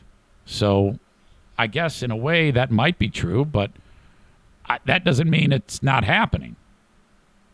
What a joke! He tweeted. Just admit you did badly, made mistakes, and will strive to do better next time. Kids need strong role models, not this nonsense. Conservative writer Amber Athey, for her part, labeled Biles a quitter, while arguing that the gymnast lacked mental toughness and was self-centered for only deciding to withdraw after the competition had started. The suggestion here was that the only reason Biles dropped out was for fear of tarnishing her legacy. I don't buy that. I just don't believe that. On the far-right website, The Federalist, editor John Daniel Davidson was even more unforgiving, saying that Biles made the Olympics all about herself while leaning into the criticism that she lacked a certain mental toughness other athletes possess. Biles, this person wrote, this dude, Biles does not suffer from a specific mental illness, at least not what we know. Well, you said it right there. You don't know. So why are you doing an entire editorial based on it? We know of, or that's ever manifested itself before. What she experienced wasn't that. It was something more common among professional athletes. She got psyched out. All right, well, how do you know? She wasn't mentally tough when she needed to be, he said, adding, that's fine. It happens to LeBron James all the time, but when it does, you can tell. He stops trying and lets his team lose. That's actually pretty funny. But instead of being ashamed of that or apologizing to her teammates and her countrymen, Biles seemed to revel in taking care of her mental health, whatever that means. Well, dude, I just don't know if I buy that. Again, raped. 20.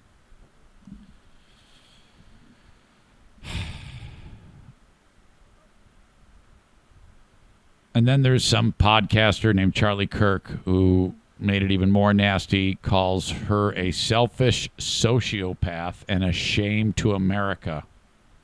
We are raised in a generation of weak people like Simone Biles. Ugh.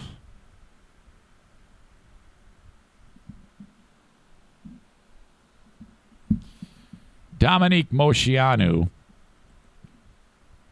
is decorated Olympian. You probably remember her. I'm glad I'm able to hear from people like her. This is someone who did it. She competed in the 1996 games in Atlanta. And so, you know, she comes from a place of experience. These are the people that because I joked about it yesterday. I said, boy, if Mary Lou Retton comes out and says, fuck that, she's a pussy, I might have tendency to say, well, she's speaking from a place of experience. Moceanu participated in a time when, you know, there was a lot. There's a lot bigger consequences if you went against the grain, you know. Bella Caroli and all that shit. She responded to the backlash and illustrated why Biles, excuse me, my throat's killing me, was 100% correct in withdrawing from competition. It's a graphic video, but in the video, she writes, I was 14. I had a tibial stress fracture, left alone with no cervical spine exam after this fall. I competed in the Olympic floor final minutes later. The decision demonstrates that we have a say in our own health, a say I never felt I had as an Olympian. And I'm talking about specifically women's gymnastics, which when they say women, they're kids. They're usually, it's not uncommon to see a 13 or a 14-year-old who's got a body like the most unbelievable bodybuilder because she's been just working so hard through her adolescence. A lot of times with a danger to her reproductive health, these women go months without hitting their period when they're supposed to because of the way they train and their nutrition. But in this video, which it's really gross, she landed squarely on her head during a balance beam routine. And so her big thing is, yeah, you know, this is complete bullshit that this happens. She drove that point home by likening their sport to a dive into a pool with no water. She lauded Biles for standing up for her own health, a say that Moceanu writes she never felt she had. This is from a woman who's, years, decades away from the sport. I want to read this, too, for you fucking dummies who think like all these stupid-ass right-wing pundits. Melissa writes this, I'm competitive. I've played sports. I have a do not quit ever attitude when it comes to sports. But this article is an eye-opener. She writes, I remember watching Carrie Strug. Remember her? She had the leg all taped up and she did the vault and landed like on one leg or some shit. I remember watching Carrie during the Olympics and was incredibly proud of her in that moment. Now, knowing how badly she was hurt, that forced her into retirement at 18 years old, knowing what was demanded of her and the abuse she endured, well, boy, I couldn't agree more with this. Who the hell wrote this? It's long, so I might have to jump around. The realization I had about Simone Biles is going to make some people mad, but oh well. Yesterday I was excited to show my daughters Carrie Strugg's famous one-leg vault. It was a defining moment that I watched live as a kid, and my girls watched as raptly as Carrie Strug fell and then limped back to leap again. But for some reason, I wasn't as inspired watching it this time. In fact, I felt a little sick. Maybe being a dad and teacher has made me soft, but all I could see was how Strug looked at her coach, Bella Caroli. Remember I mentioned this asshole was pleading, terrified eyes, while he shouted back, "You can do it!" over it, "You can do it!" over and over again. My daughters didn't cheer when Strug landed her second vault. Instead, they frowned in concern as she collapsed in agony and frantic tears. Why did she jump again if she was hurt? One of my girls asked. I made some inane reply about the heart of a champion or Olympic spirit.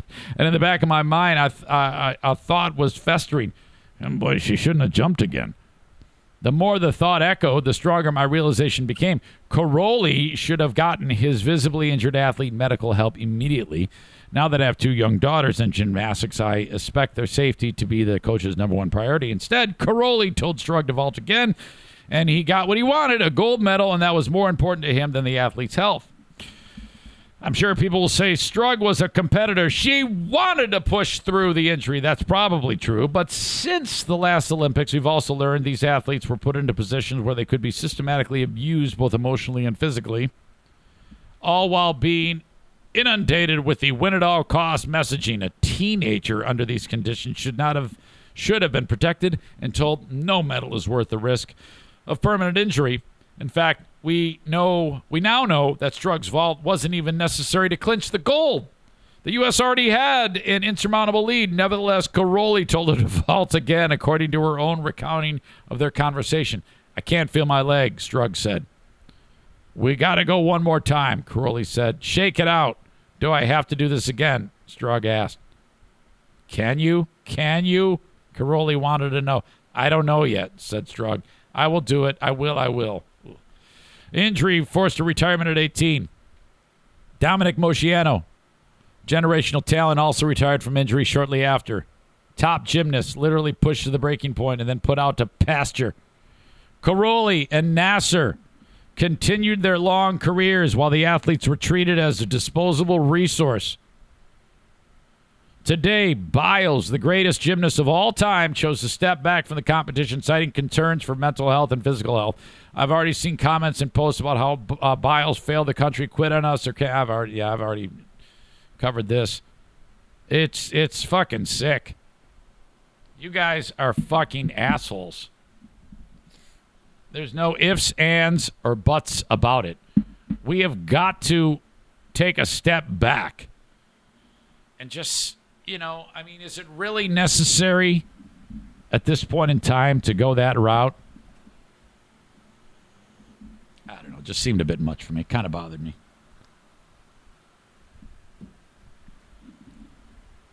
All right. That's that. Okay. I did a cameo. Was it yesterday? Or today, or Monday?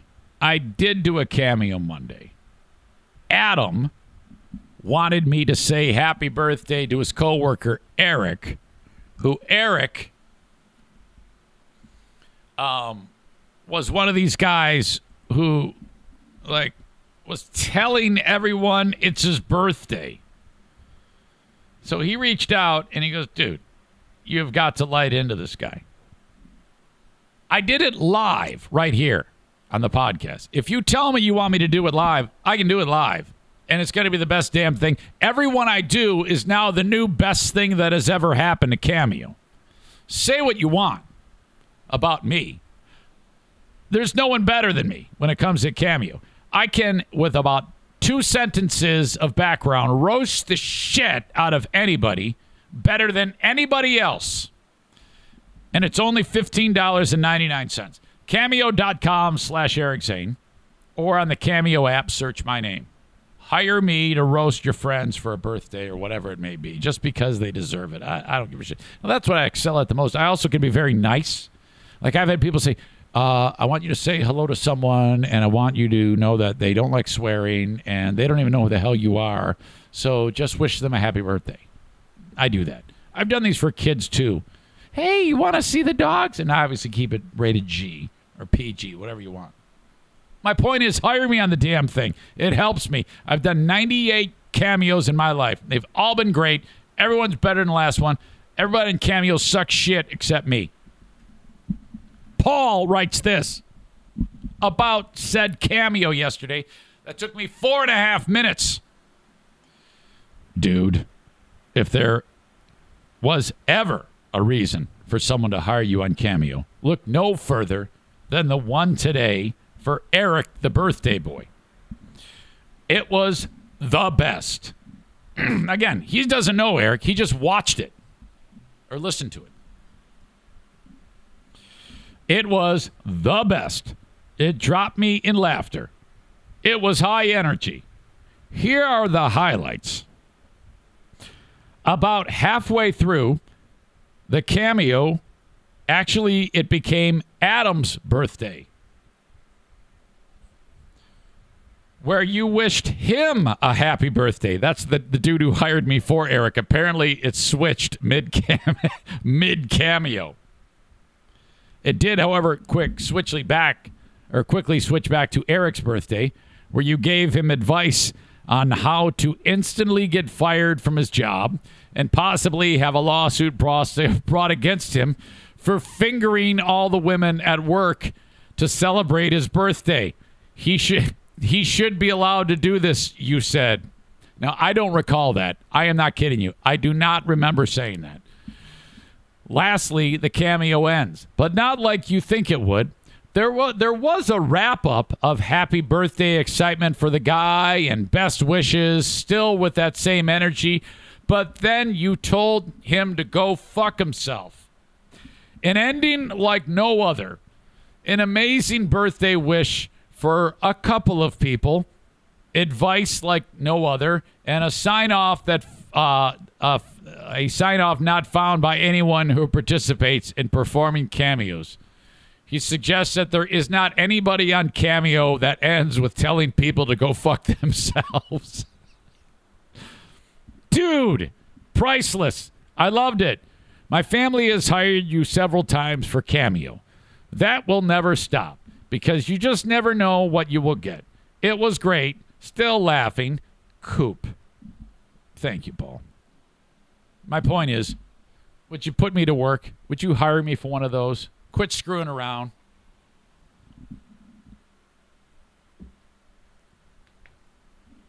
All right. Horizon Hydroponics. I visited there yesterday. John from Horizon Hydroponics and I did another version of Growers 101. That was fun. We talked about this. He has the big Grow Throw event going on, and the rumor was that thing's sold out Saturday. That's what it said on his website. So I was like, hey, you sold out. Congrats. He goes, we did? I go, I think so. That's what it says. And he goes, I don't think we did. I go, uh-oh. Well, I told everybody you did. He'll find room for you.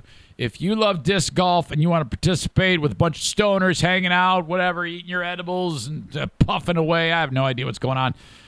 You got to go to horizonhydroponics.com and sign up. HORIZEN hydroponics.com for the Grow Throw. You have questions, there's a number right there. Call. You want to participate in the fun. There's also a 30% off sale going on that day.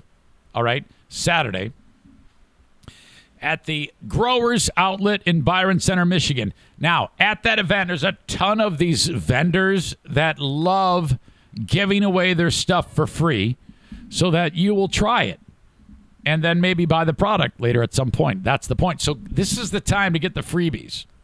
So if you are if you have a green thumb, go to Horizon Hydroponics in Byron Center, the Growers Outlet, and visit. Starts at 10 a.m. on Saturday. And as always, buy whatever you need online at horizonhydroponics.com. Orders $250 and more, you get shipping free. And use the coupon code ZaneShow at checkout to save 10%. Okay, I feel a neck crack coming on. Wish me luck. I'm like, what are the gymnasts getting ready? Now, I'm going to increase the echo effect on the mic. The echo effect makes even the smallest pop sound ridiculous. If I get a good one, though, and I think there's a good one in there, a good, juicy, meaty bone grinding, it's going to be intense. So now I'm going to take the mic and put it directly on my cervical spine and then wrench on that bad boy to give you an intense blast of crack. Okay, wish me luck. Now, this is either going to be awesome or terrible.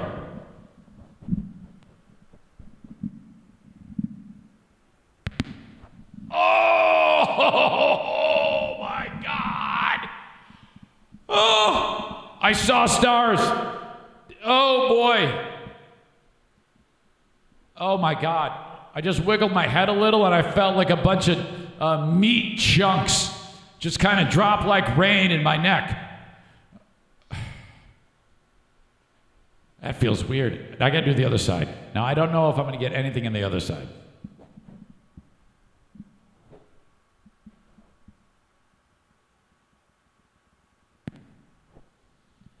A little bit. Oh, that was great. Wow. All right, is there any reaction?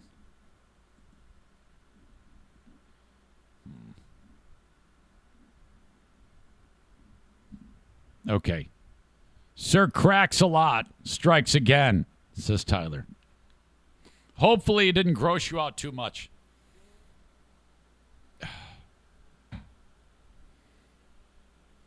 Jimmy says your head is going to fall off. I've got puke emoji from Brian. Nathan says, damn, dude, be careful. Easy snuff film.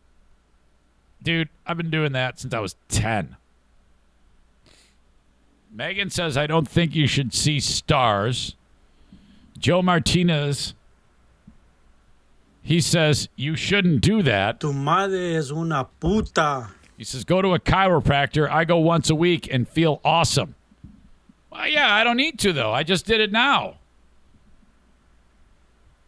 Patriot Nick says, I'm waiting for I Saw Stars to become I Can't Feel My Legs. I have never, ever suffered any issue whatsoever.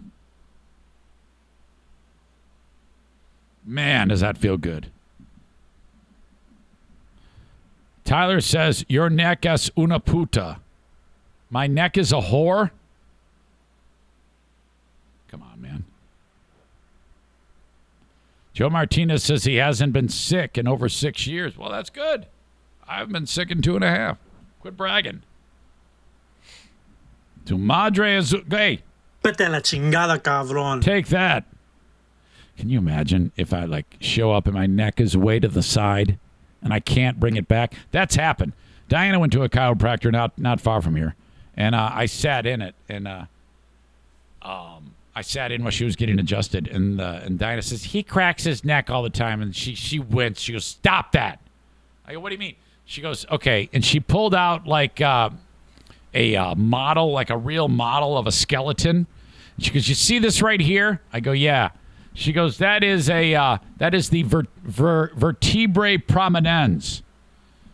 And people sometimes do what you do, and then that gets stuck. And I'm going to and it's not fun putting it back in place. So stop doing that. I'm like, yeah, no problem. I'll stop. I immediately started cracking my neck the second I walked in there. Pinche Pendo? Is that what you're telling me, Joe Martinez? Pinche Pendo. Okay. Quick word about my friend Frank Fuss. Don't make a fuss. The Tank, Frank Fuss. Buyinsurancehere.com. That's where you go. Now, his says it's My Policy Shop Insurance. That's the name of the place. That's the name of the business. Now, he can help you in one way, shape, or form, no matter where you are in the listening audience.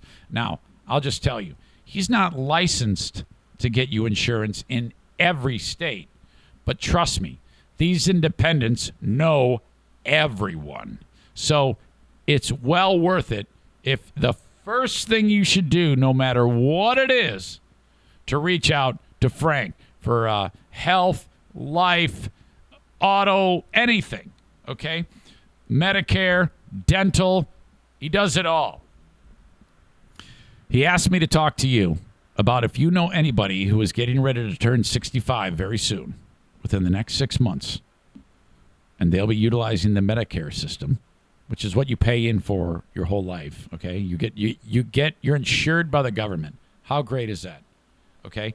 But you got to make sure that everything is in order. And if you do it on your own, you're going to screw it up. So have Frank do it for you, and it doesn't cost you anything. This is a free service. It's just an expert that's helping you. He gets paid by the insurance companies. That's it. It's not coming out of your pocket, okay?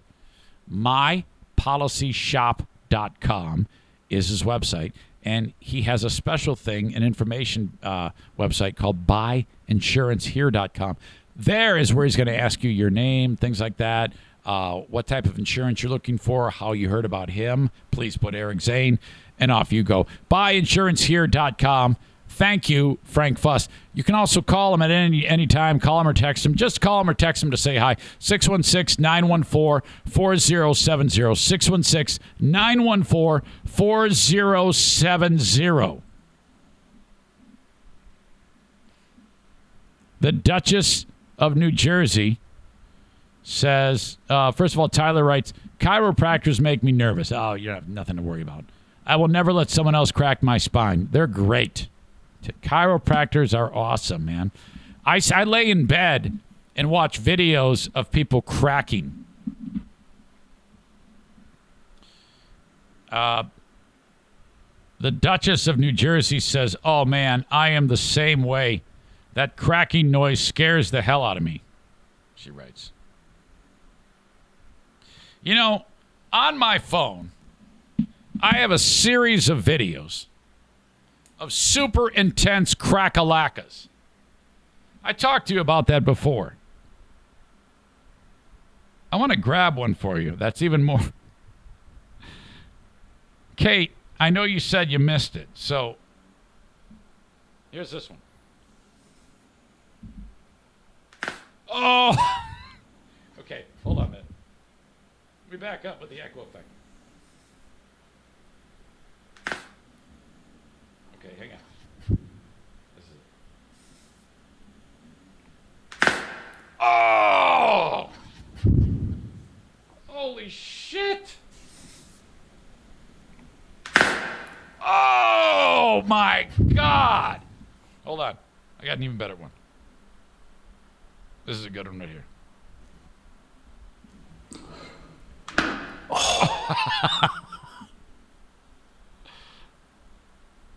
Okay, let's check this one. No, that's not a good one. No, that's just me being stupid. Okay. No. No. No. I've got videos of me cracking my neck. Oh my gosh.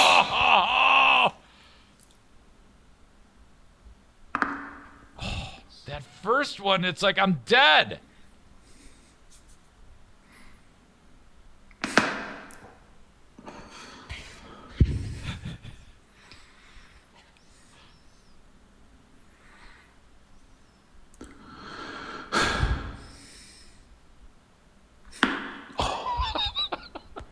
That one, though. Holy shit. Let me go back to that. Listen to how loud this is. Like, crank up the volume. Oh my gosh. Yes! I could do that all day. I don't need to watch videos. I just sit there and watch me. Really, that is, it really makes me happy. What do they call that? ASMR? AMSR? I always get it mixed up. ASMR, I think is what it is. It's just so satisfying to hear my bones crumple and break like that. Kate says it's creepy. The creepy moan at the end. Ooh, well, it feels good. That's what I do when I orgasm, too.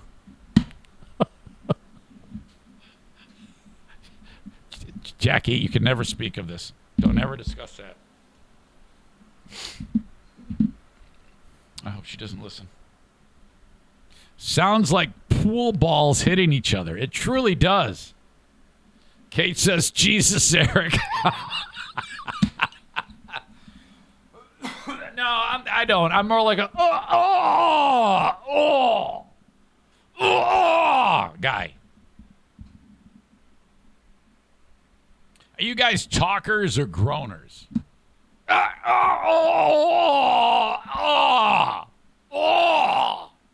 I'm like a monster.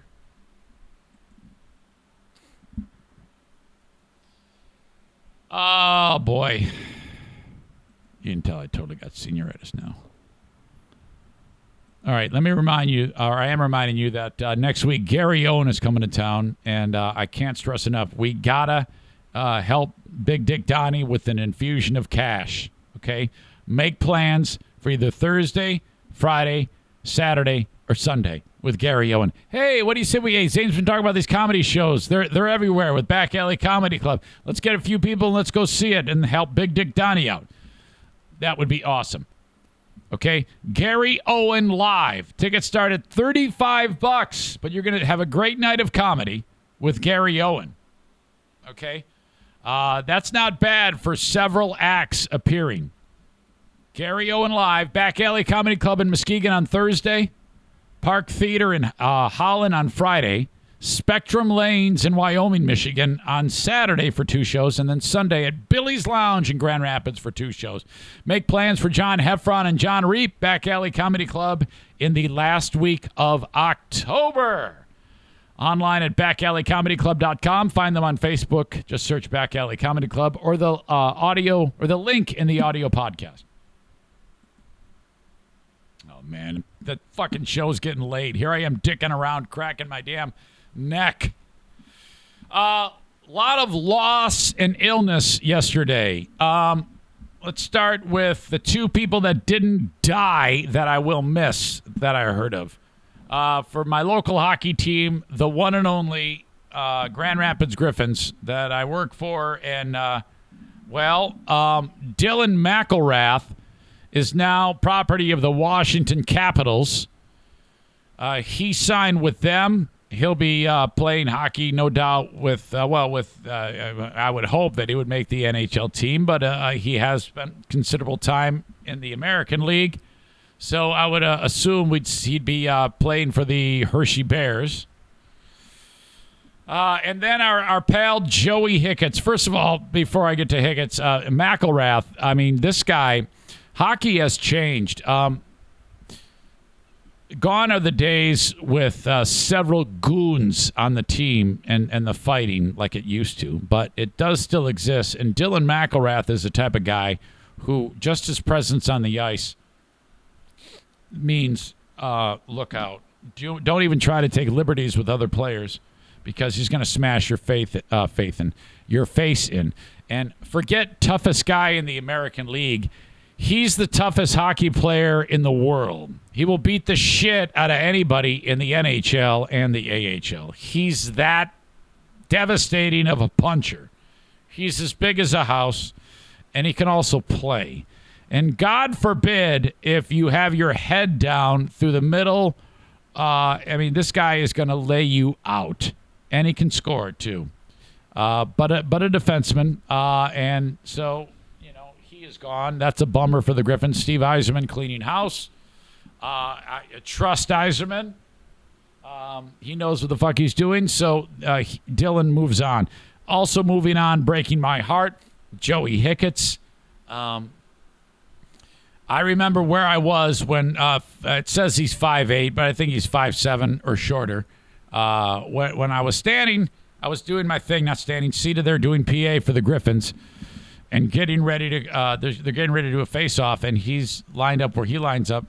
This is not center ice. This is off the dot, off the on the side. And he's skating around, and I've never spoken to the guy or anything. And he sees me, and he smiles and, like, nods, and he just seemed friendly. I was like, well, that seems like a nice guy. Holy shit. And then I kept my eye on him, and he does that to fans throughout the game. He lines up for the face-off and getting ready, and he makes eye contact with fans, and he smiles at them, or he'll, like, wink at a fan or something like that. Well, look at this guy. He's just fucking communicating with people during the game. So it wasn't long before we kind of hit it off, and he's been just a great friend for a long time. He's been on the show many times. And the story about Joey Hicketts, how he came to be, was, and I heard this from a guy named Yuri Fisher, who you might recall had a heart attack on the bench for the Red Wings back in the day as a defenseman, and they had to give life-saving CPR. He almost died right there. They brought him back, and immediately he's never played hockey again, but he's a scout. So after the Griffins won the title in 2017, their second one, I'm talking with Fisher at the celebration, and Joey comes up. We talk to him, and then Joey leaves, and he goes, have I ever told you the story about how he came to be? I go, no, what is it? He goes, it's incredible. The Red Wings were having what's called prospect camp. They do it every summer. I don't know if they did it this summer, and I know they didn't do it last summer because of COVID, but in July, right after the draft, all the prospects go to prospect camp. And so they do that in Traverse City, Michigan, where a lot of the draft picks then go on to play either college hockey or junior hockey, 19 and under. And so they get drafted. Some get drafted right out of high school. Some go to college. But the point of that is all these prospects show up for a tournament. First they practice, have a little camp for a few days, and then there's a tournament. And usually a couple other teams send players up there, Blackhawks or the Islanders or usually the Penguins send teams up there. So you got 4 squads, and they have a tournament, prospect tournament. And it's awesome. It's very fan-friendly. People go and spend an entire weekend meeting the prospects, watching them play, and all these guys are years away from the NHL. But it's great because then you get a firsthand interaction with players and the coaches and Steve Yzerman, the general managers. You can interact with them. They have like tables set up. It's awesome. If you're really into hockey, I highly recommend you making the accommodations to go to prospect camp because you get kind of the future of the NHL. These are all likely going to be players either in the American League or the National League. Some might peter out and not, but that's the point. So they all meet up there years ago for prospect camp, and they're short a defenseman. And all the coaches and the scouts are there, and they go, we need another defenseman for the squad. And it's up to Fisher to get a defenseman in there, and they have to send invites. And not everybody gets an invite. Hicketts he's not drafted. He was not drafted in any way. So he has no team. But he's made his way through hockey, and he's a free agent.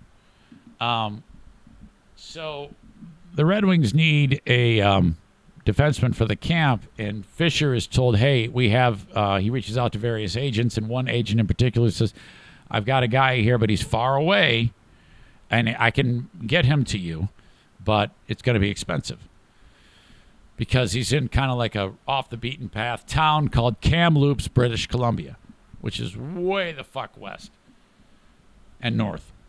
And at the time, Ken Howling is the general manager, and believe it or not, they do look at checks and balances and cost in getting people to the camp.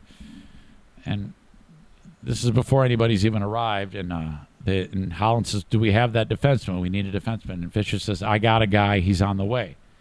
And then he's looking at the players, and it says so-and-so name, 6'1", 215, defenseman, forward, cost. to get them to the camp. And they read Joe Hickett's 5'7", 180 defenseman, $2,600. And you wait a minute. What is this? Everybody else is like $600 to get here. What's who is this? Oh yeah, you said you needed a defenseman. He goes, well, he better be fucking Bobby Orr. If it's costing us $2,600, you'd think, but the Red Wings, they shouldn't be bitching about. Well, no, they do. There's an accountant there, a bean counter with Ken Howling at the time. It was a GM. What the fuck is this? What are you bringing in? He's 5'7". You brought me fucking Rudy to camp. What are you doing? And he goes, hey, so I trust so-and-so, the agent. He swears to God this dude is a high motor player. You're going to love him. Well, you better you're going to have another heart attack right here when I punch you in the throat, motherfucker, because he's the highest cost. They got people coming. They got Anthony Mantha and Tyler Bertuzzi and all these high-end prospects are coming in for $400 to get to the camp. And Hickett's is a $2,600 price tag. Holy shit! And so they get him there, and well, he wins hearts. He wins hearts, and holy shit! My God, Joey Hickett's earns a spot on the team. After an unbelievable performance at whatever age he was, 17, 18 years old at the time. And he went on to have a terrific career with the Griffins and the Red Wings.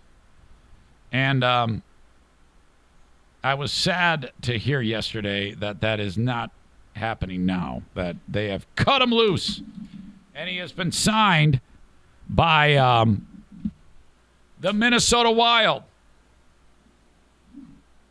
to a 2-way contract.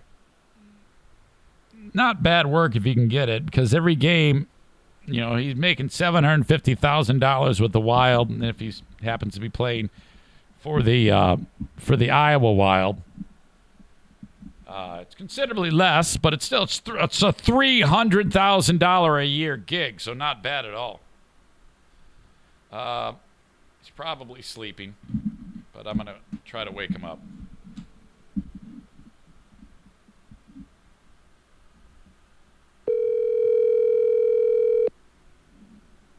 Zaner.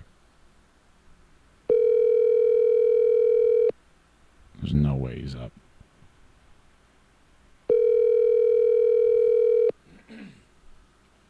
Call has been forwarded to an automatic voice message system. That's embarrassing. Joe Hickett is not available. What the fuck? I should have known. I think it's like 7 o'clock in the morning there. Either that, or he's just like, oh no, it's him. Probably that. And then the hits kept coming. Bob Odenkirk, heart attack. Well, they haven't said heart attack, but it sounded like a heart attack to me. Saul from Better Call Saul. Dude, seriously, this is like my favorite actor. And he collapsed on the set of the show. Better Call Saul. He collapsed on this, is in stable condition after experiencing a heart-related incident that caused him to collapse. Odenkirk was shooting Better Call Saul in New Mexico. TMZ first reported it. In a statement, the Odenkirks thanked the medical staff looking after the actor as well as fans for their outpouring of support.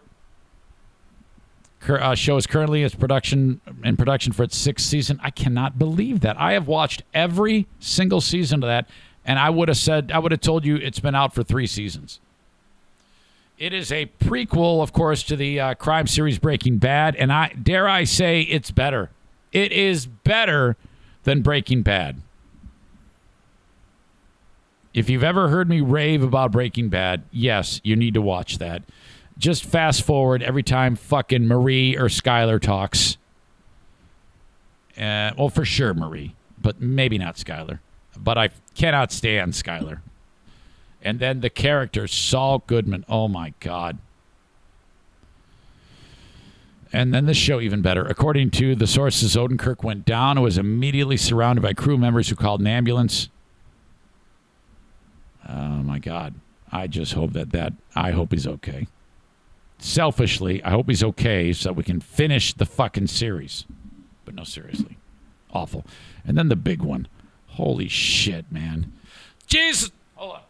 Jesus just left Chicago and is bound for New Orleans. Doom, doom, doom, doom, doom, doom, doom. Dusty Hill slapping the bass. Excuse me, legendary bass player for ZZ Top. Dead at 72. Fuck me. The first concert I ever saw. ZZ Top Eliminator Tour. 85 or 86. That summer. Pine Knob. I even sprung for the pavilion seats for like $15. Give me all your loving, all your hugs and kisses too. Now that's Billy Gibbons singing that. I mean, that's me singing it. He sings most of the songs, but actually Dusty Hill was pretty prominent in a lot of the harmonizing vocals, and just laying down the thunder night after night. Dusty Hill, holy shit. When you're a three-piece band, you don't have a lot of wiggle room when guys croak. Heard It on the X. One of their best. Yeah, he sings that, doesn't he? He sings on Heard It on the X. Isn't that right, Dean? I heard it. I heard it. I heard it on the X. Derek says you're going to keep touring, though. Yeah, one of their guitar techs is like an awesome bass player. And actually, he has filled in when Dusty couldn't play before. So, I mean, that band is loaded with character. Frank Beard, one of the most underrated drummers there ever has been. And even if you're just a casual fan, if all you know is like, fuzzy guitars and Back to the Future, but if you're a fan of music and a damn good documentary, you know that I tend to really get behind my documentaries and give them a strong push, okay? But the documentary Little Old Band, ZZ Top, Little Old Band from Texas, is on Netflix. You got to watch this thing. These guys just force-fed what they do to the world. And because they weren't a blues band, they weren't a rock band, they weren't a country band, they're ZZ Top. And it's just, they describe it in particular ways that are just fucking insane. And then, well, if you are a rock band, are you a Texas rock band? And they're like, no, that's not really a term. We're a ZZ Top rock band. So, holy shit. And Nick says Frank Beard, the only member without a beard. These guys are fucking hilarious, and they inserted it into their music, or they still will, because they're not going away. The two surviving members will continue on, and they describe themselves when they were playing a lot of particular style music, and then all of a sudden they come out with an album that's way different than anything they'd done in the past. And Frank Beard described it as, well, we're known as a band that likes to play shuffle in C, which is just basically the same progression that you've heard many times in a blues song. It's very formulaic. They call it shuffle in C. And there's an example of shuffle in C by them in the documentary. It's just that boom, boom, boom, boom, boom, boom, boom, boom, boom, boom, or whatever it is. I don't know. And they said that they didn't want to ever just be the band that continues. If we don't change, we're just going to be 75 years old playing shuffle in C. So if you were to go back to this band's body of work, there's really drastic changes. Like Eliminator was much different than El Loco, and El Loco was much different than what they did, what they put together on like Fandango, which was I think that was the live one.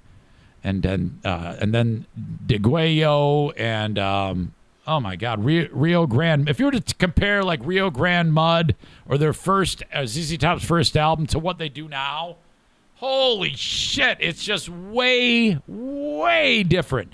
And that's what they were always comfortable doing is throwing new shit out there. And that's the sign of a great band, you know. The Beatles did that shit, man, where they went from being a fucking boy band in 1963, 1964 to being this really heady type of artsy, you know, incredible things that they would put out. So that's like my thing about ZZ Top. It's why I've always loved those guys. And so that's, I mean, gone. 72 years old. He died in his sleep. Johnny died one night, died in his bed. Bottle of whiskey, sleeping tablet by his head. Johnny's life passed him by like a warm summer day. If you listen to Dusty died one night, died in his bed.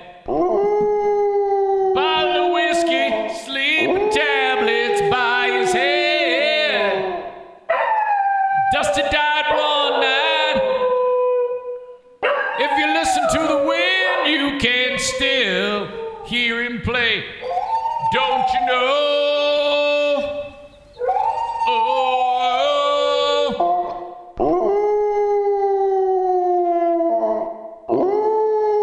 Don't you know that you are?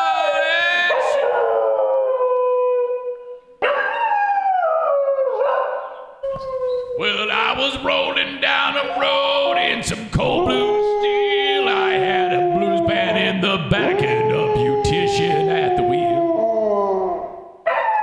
We're rolling downtown in the middle of the night, laughing and a joking and a feeling alright.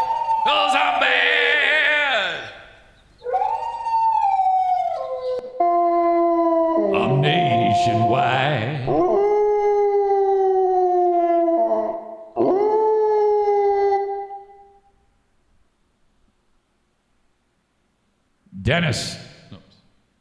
Dennis says Tony Gates has a great ZZ Top story. You should ask him about it. No thanks. That guy is a fucking handful. And I'm sure he's told the story about 300 times, and it's gotten longer each time because he's 94 years old. Fuck that guy.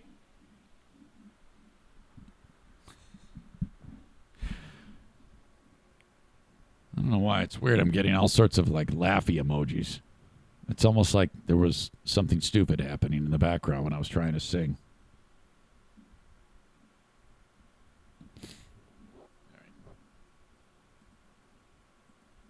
What the hell am I? So it was a rough day. Dylan gone. Joey gone. And I called Jackie. I go, hey, I got bad news. She goes, what? I go, Joey Hicketts is gone. She goes, he died? I go, no. I mean, he just got picked up by another team. Okay. We're getting close, folks. Close to finishing this up. I've got the asshole of the day next. Keep it in mind. Who's it going to be? Asshole of the day coming up. On the Patreon, I have to tell you about the story of state Congressperson Jewel Jones. This is the asshole in Michigan, the Democrat, who got pulled over for drunk driving. And then on the camera, the dash cam, he's heard saying, you know, I'm going to call the governor and get you fired or some shit. And I'm in charge of funding the state police, so I'm going to pull your funding if you don't let me go. What? This asshole cannot get out of his own way. Wait until you hear what he did with taxpayer dollars. And then try to justify it. This is bad. We'll get to that. Patreon.com/Eric Zane. That's how the show has stayed alive for 2.5 years. Patreon. That, you listening to the free podcast, and the sponsors. That's it. Patreon.com/Eric Zane. If you want to keep the show alive and well and keep the content coming. It's not a donation because I give you hours of content every week, with the exception of the next 2 weeks because I'm going on vacation. Patreon.com/Eric Zane. $5 or $10 a month. $5 for all the audio. $10 for all the audio, the video, and the live streams. It features my daily Patreon bonus, the Lost Zane recordings. Actually, I will be posting the Lost Zane recordings while I'm gone. The Ben and Eric Patreon podcast when Ben Glaze and I get together.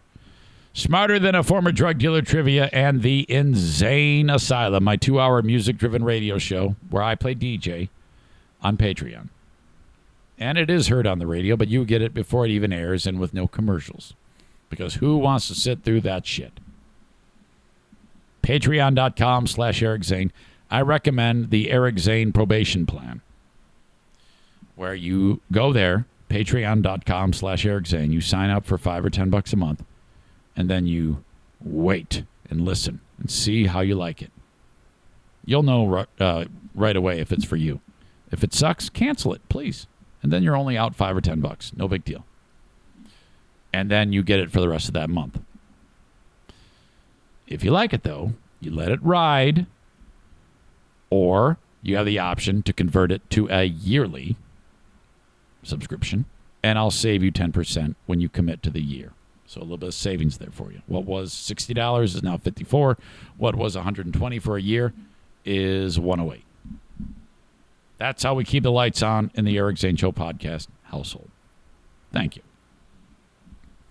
Okay, be thinking of the asshole of the day. It's coming up next. TC Paintball, when I get back from vacation, we're going to be looking forward to August 29th. That's a Sunday. Paintball War 15, the Unnamed War. I want to see you there. Reach out to me. Shoot me with paintballs. It's regularly $48 for this adventure. It's $35 if you're at this event. Okay? $35 if you're at this event. You get the paint, you get the gun, you get the mask. Free pizza party from BC Pizza on Lake Michigan Drive in Grand Rapids beforehand. Check them out if you want a pizza. And there you go. Let me know that you're coming. RSVP, please. We have potential to have 30 because I just heard from Gabe the Honduran, who just got back from Honduras, and he mistakenly left his Eric Zane Show podcast T-shirt there. And so his brother, who doesn't even know who the fuck I am, he just did FaceTime with Gabe, or whatever it was, on the not FaceTime. Is it FaceTime on the iPhone? Whatever. And he took a screenshot of him, and he's wearing, the kid's wearing a Eric Zane Show podcast T-shirt and like a fucking sombrero, some shit. Anyway, Gabe and his posse of Hondurans or whatever are going to be part of that group. So we can play a round of border war with Gabe and the Hondurans. We did the border war before, so we'll have to do that again. It'll be like everybody will dress up as like ICE, and then, you know, we go after Gabe and his posse. Okay? That is so racist. That is some that is some hardcore racist shit right there. Okay? That is a racist joke. Absolutely. And you're fine with it. I know you are, because you know it's just me being an asshole. So if someone says, has Eric Zane ever said racist jokes, you need to answer them, yes, he has. And it's okay, because we're all friends. So if anybody has a problem with that, go fuck yourself. All right. So there you go. TC Paintball, online at tcpaintballgr.com. A&E Heating and Cooling, love them. aeheatingcooling.net. Joe Martinez. Es una puta. I like Joe with the echo effect on him. Vete a la chingada, cabrón. Joe's like, enough, okay? A&E Heating and Cooling, 616-516-8579. Joe, you can participate in the border war, okay? 616-516-8579. Why haven't you participated in paintball recently? Come on. 616-516-8579. If you need anything heating and cooling wise, this is your guy. The ultra handsome macho Joe Martinez, 616-516-8579. Call or text him today. And last but certainly not least, on this ultra long Eric Zane Show podcast, Cornhole America. Thank you so much. CornholeAmerica.com. If you need a set of cornhole boards, You can, Adam writes, can I identify as Honduran that day? Absolutely. Reach out to Cornhole America to get a set of custom-made cornhole boards shipped anywhere in the USA. Please, if you need a fun backyard event or a game to play for your friends that are coming over, you gotta go with cornhole. Tried and true. People love it. Family fights have started because of cornhole. Think about that spectacle. CornholeAmerica.com. Put whatever you want onto the cornhole boards and the bags. Reach out, CornholeAmerica.com. Okay. What's it going to be for the asshole of the day? Tyler Doan wins the award. Who is it going to be today? We covered a lot of ground again. But I got it in my brain. Might take me to write all this out.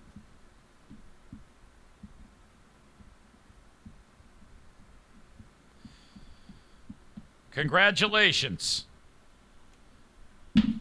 to conservative talk show hosts Clay Travis and Buck Sexton and all of those crazy sons of bitch assholes who take a run at the 20-year-old rape victim who says, I don't feel like participating because I don't feel good, and try to indict her and hold her again for that.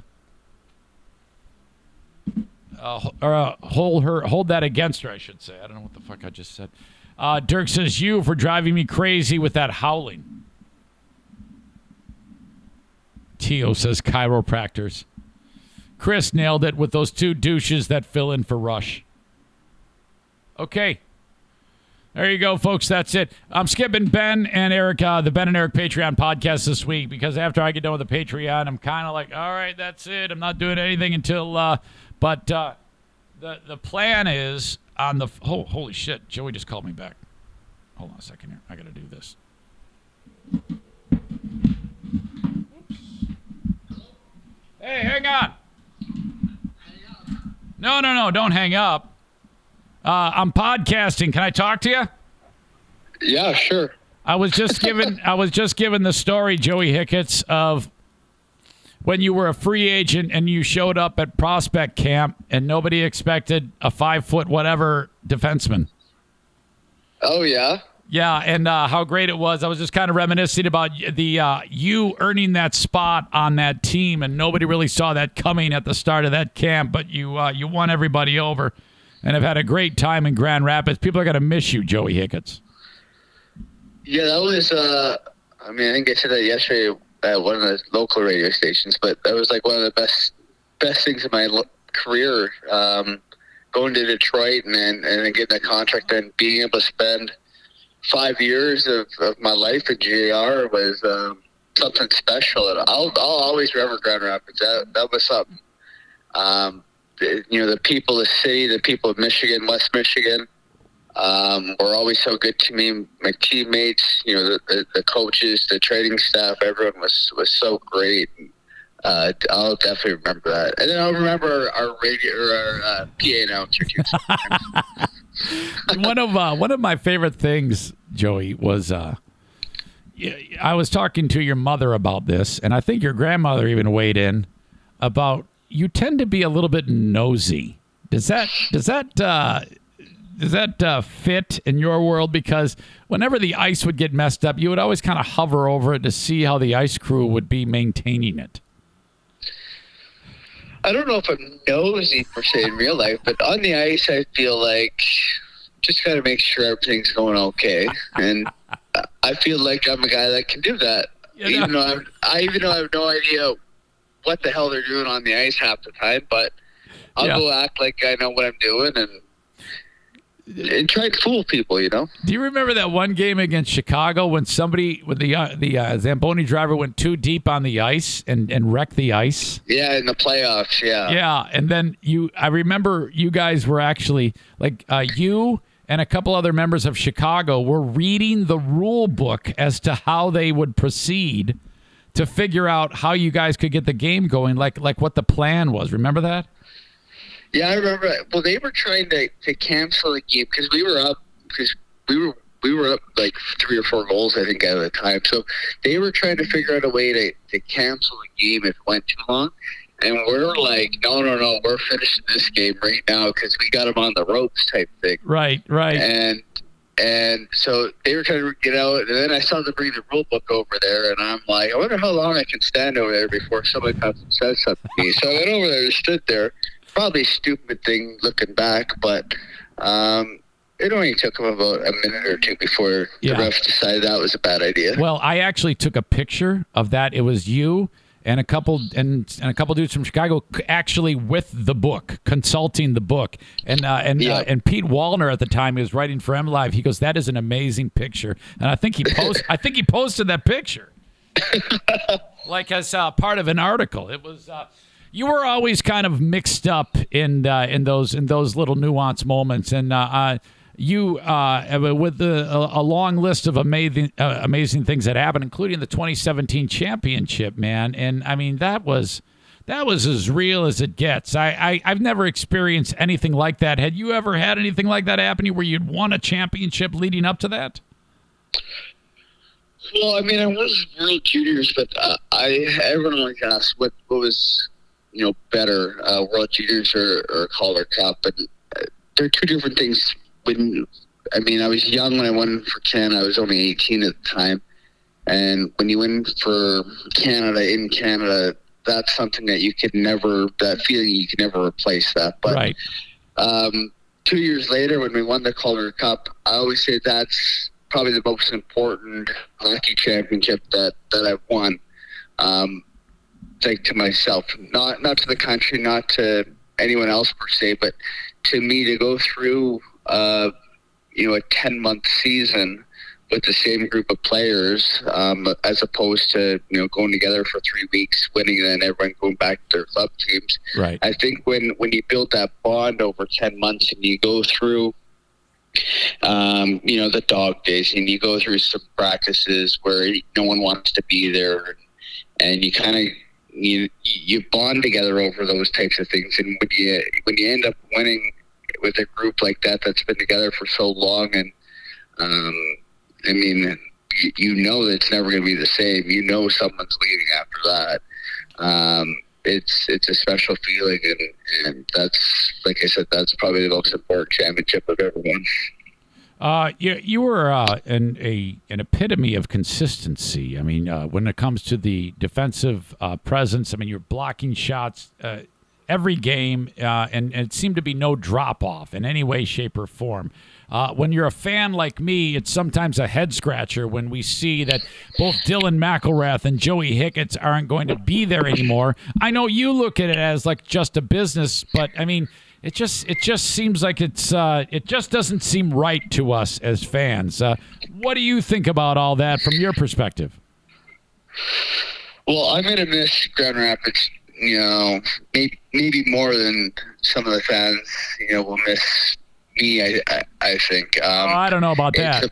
It's a place where I have, I've grown into, a man. I came there at 20, never lived alone. I've lived with billets and stuff, and got there and learned, how to live life. And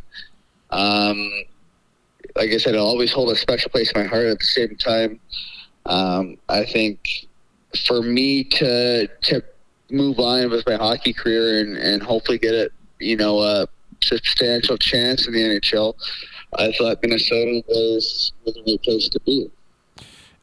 When it comes to, I mean, was it, did the Red Wings have nothing to offer you?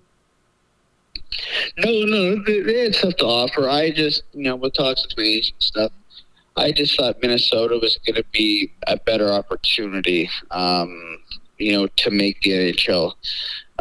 Detroit, they're in a rebuild. They're looking to push young guys in with older veteran guys to kind of show them the way. And I think I may have just got lost in the shuffle there. So maybe going to a team that's more in contention right now, looking for someone to fill in, kind of a middle bottom pair D-man, I think a team like Minnesota fits that pretty well. One of the things that stood out to me when you played for the Griffins was, and I talked about this earlier in the podcast when I was like, oh man, holy crap. I remember when I first had the first interaction I had with him, we hadn't spoken. You kind of just looked at me and like gave me a nod on a face-off, which happened quite a bit between us over the years. Oh shit, there's Joey, and you do that with fans too. You have a lot of communication with fans while you are actually like lining up for a face-off. You've been doing that your entire career, right? Yeah, I mean, if we're not going to have fun out there, there's no point in being there. If we don't love what we're doing, might as well not do it. So, right. I've always loved kind of doing those little interactions, whether it's just a nod before a face-off, skating around before the period starts, that type of thing. I think it's important to show one that we're human, that we're going to have fun, but two, these are supporters. These are people that take time and money out of their day and to come watch us. And you want to put on a show, but you also want to show how much we appreciate what their support means to us as well. January 7, if by chance, by some strange coincidence, because there's no doubt you're going to be spending all of your time with the Minnesota Wild because we know you're an NHL player. But if by chance you happen to be with the Iowa Wild, the Iowa Wild are in Grand Rapids on January 7th. I am looking at the schedule. I don't know. That would be very, very weird to me to see you in another uniform. That's going to be just the oddest thing, Joey. I think it'll be odd for me. It's something that you don't think's going to happen until it happens, and that game especially. I'm hoping that I'm in Minnesota for that one. That it would be a very emotional time, kind of looking around and remembering all the good times that have happened in that building. And then knowing everyone, well, I guess I got Turgeon now. He came to Minnesota too. If you can believe that. Wait a minute! I didn't know we lost Turgeon. You there? Yeah, I'm here. I didn't know. Yeah, so I didn't know we lost Turgeon that would too. Be a weird time coming back. I had no idea that we lost Turgeon. Yeah, he signed in Minnesota yesterday too. I didn't know that. Fuck.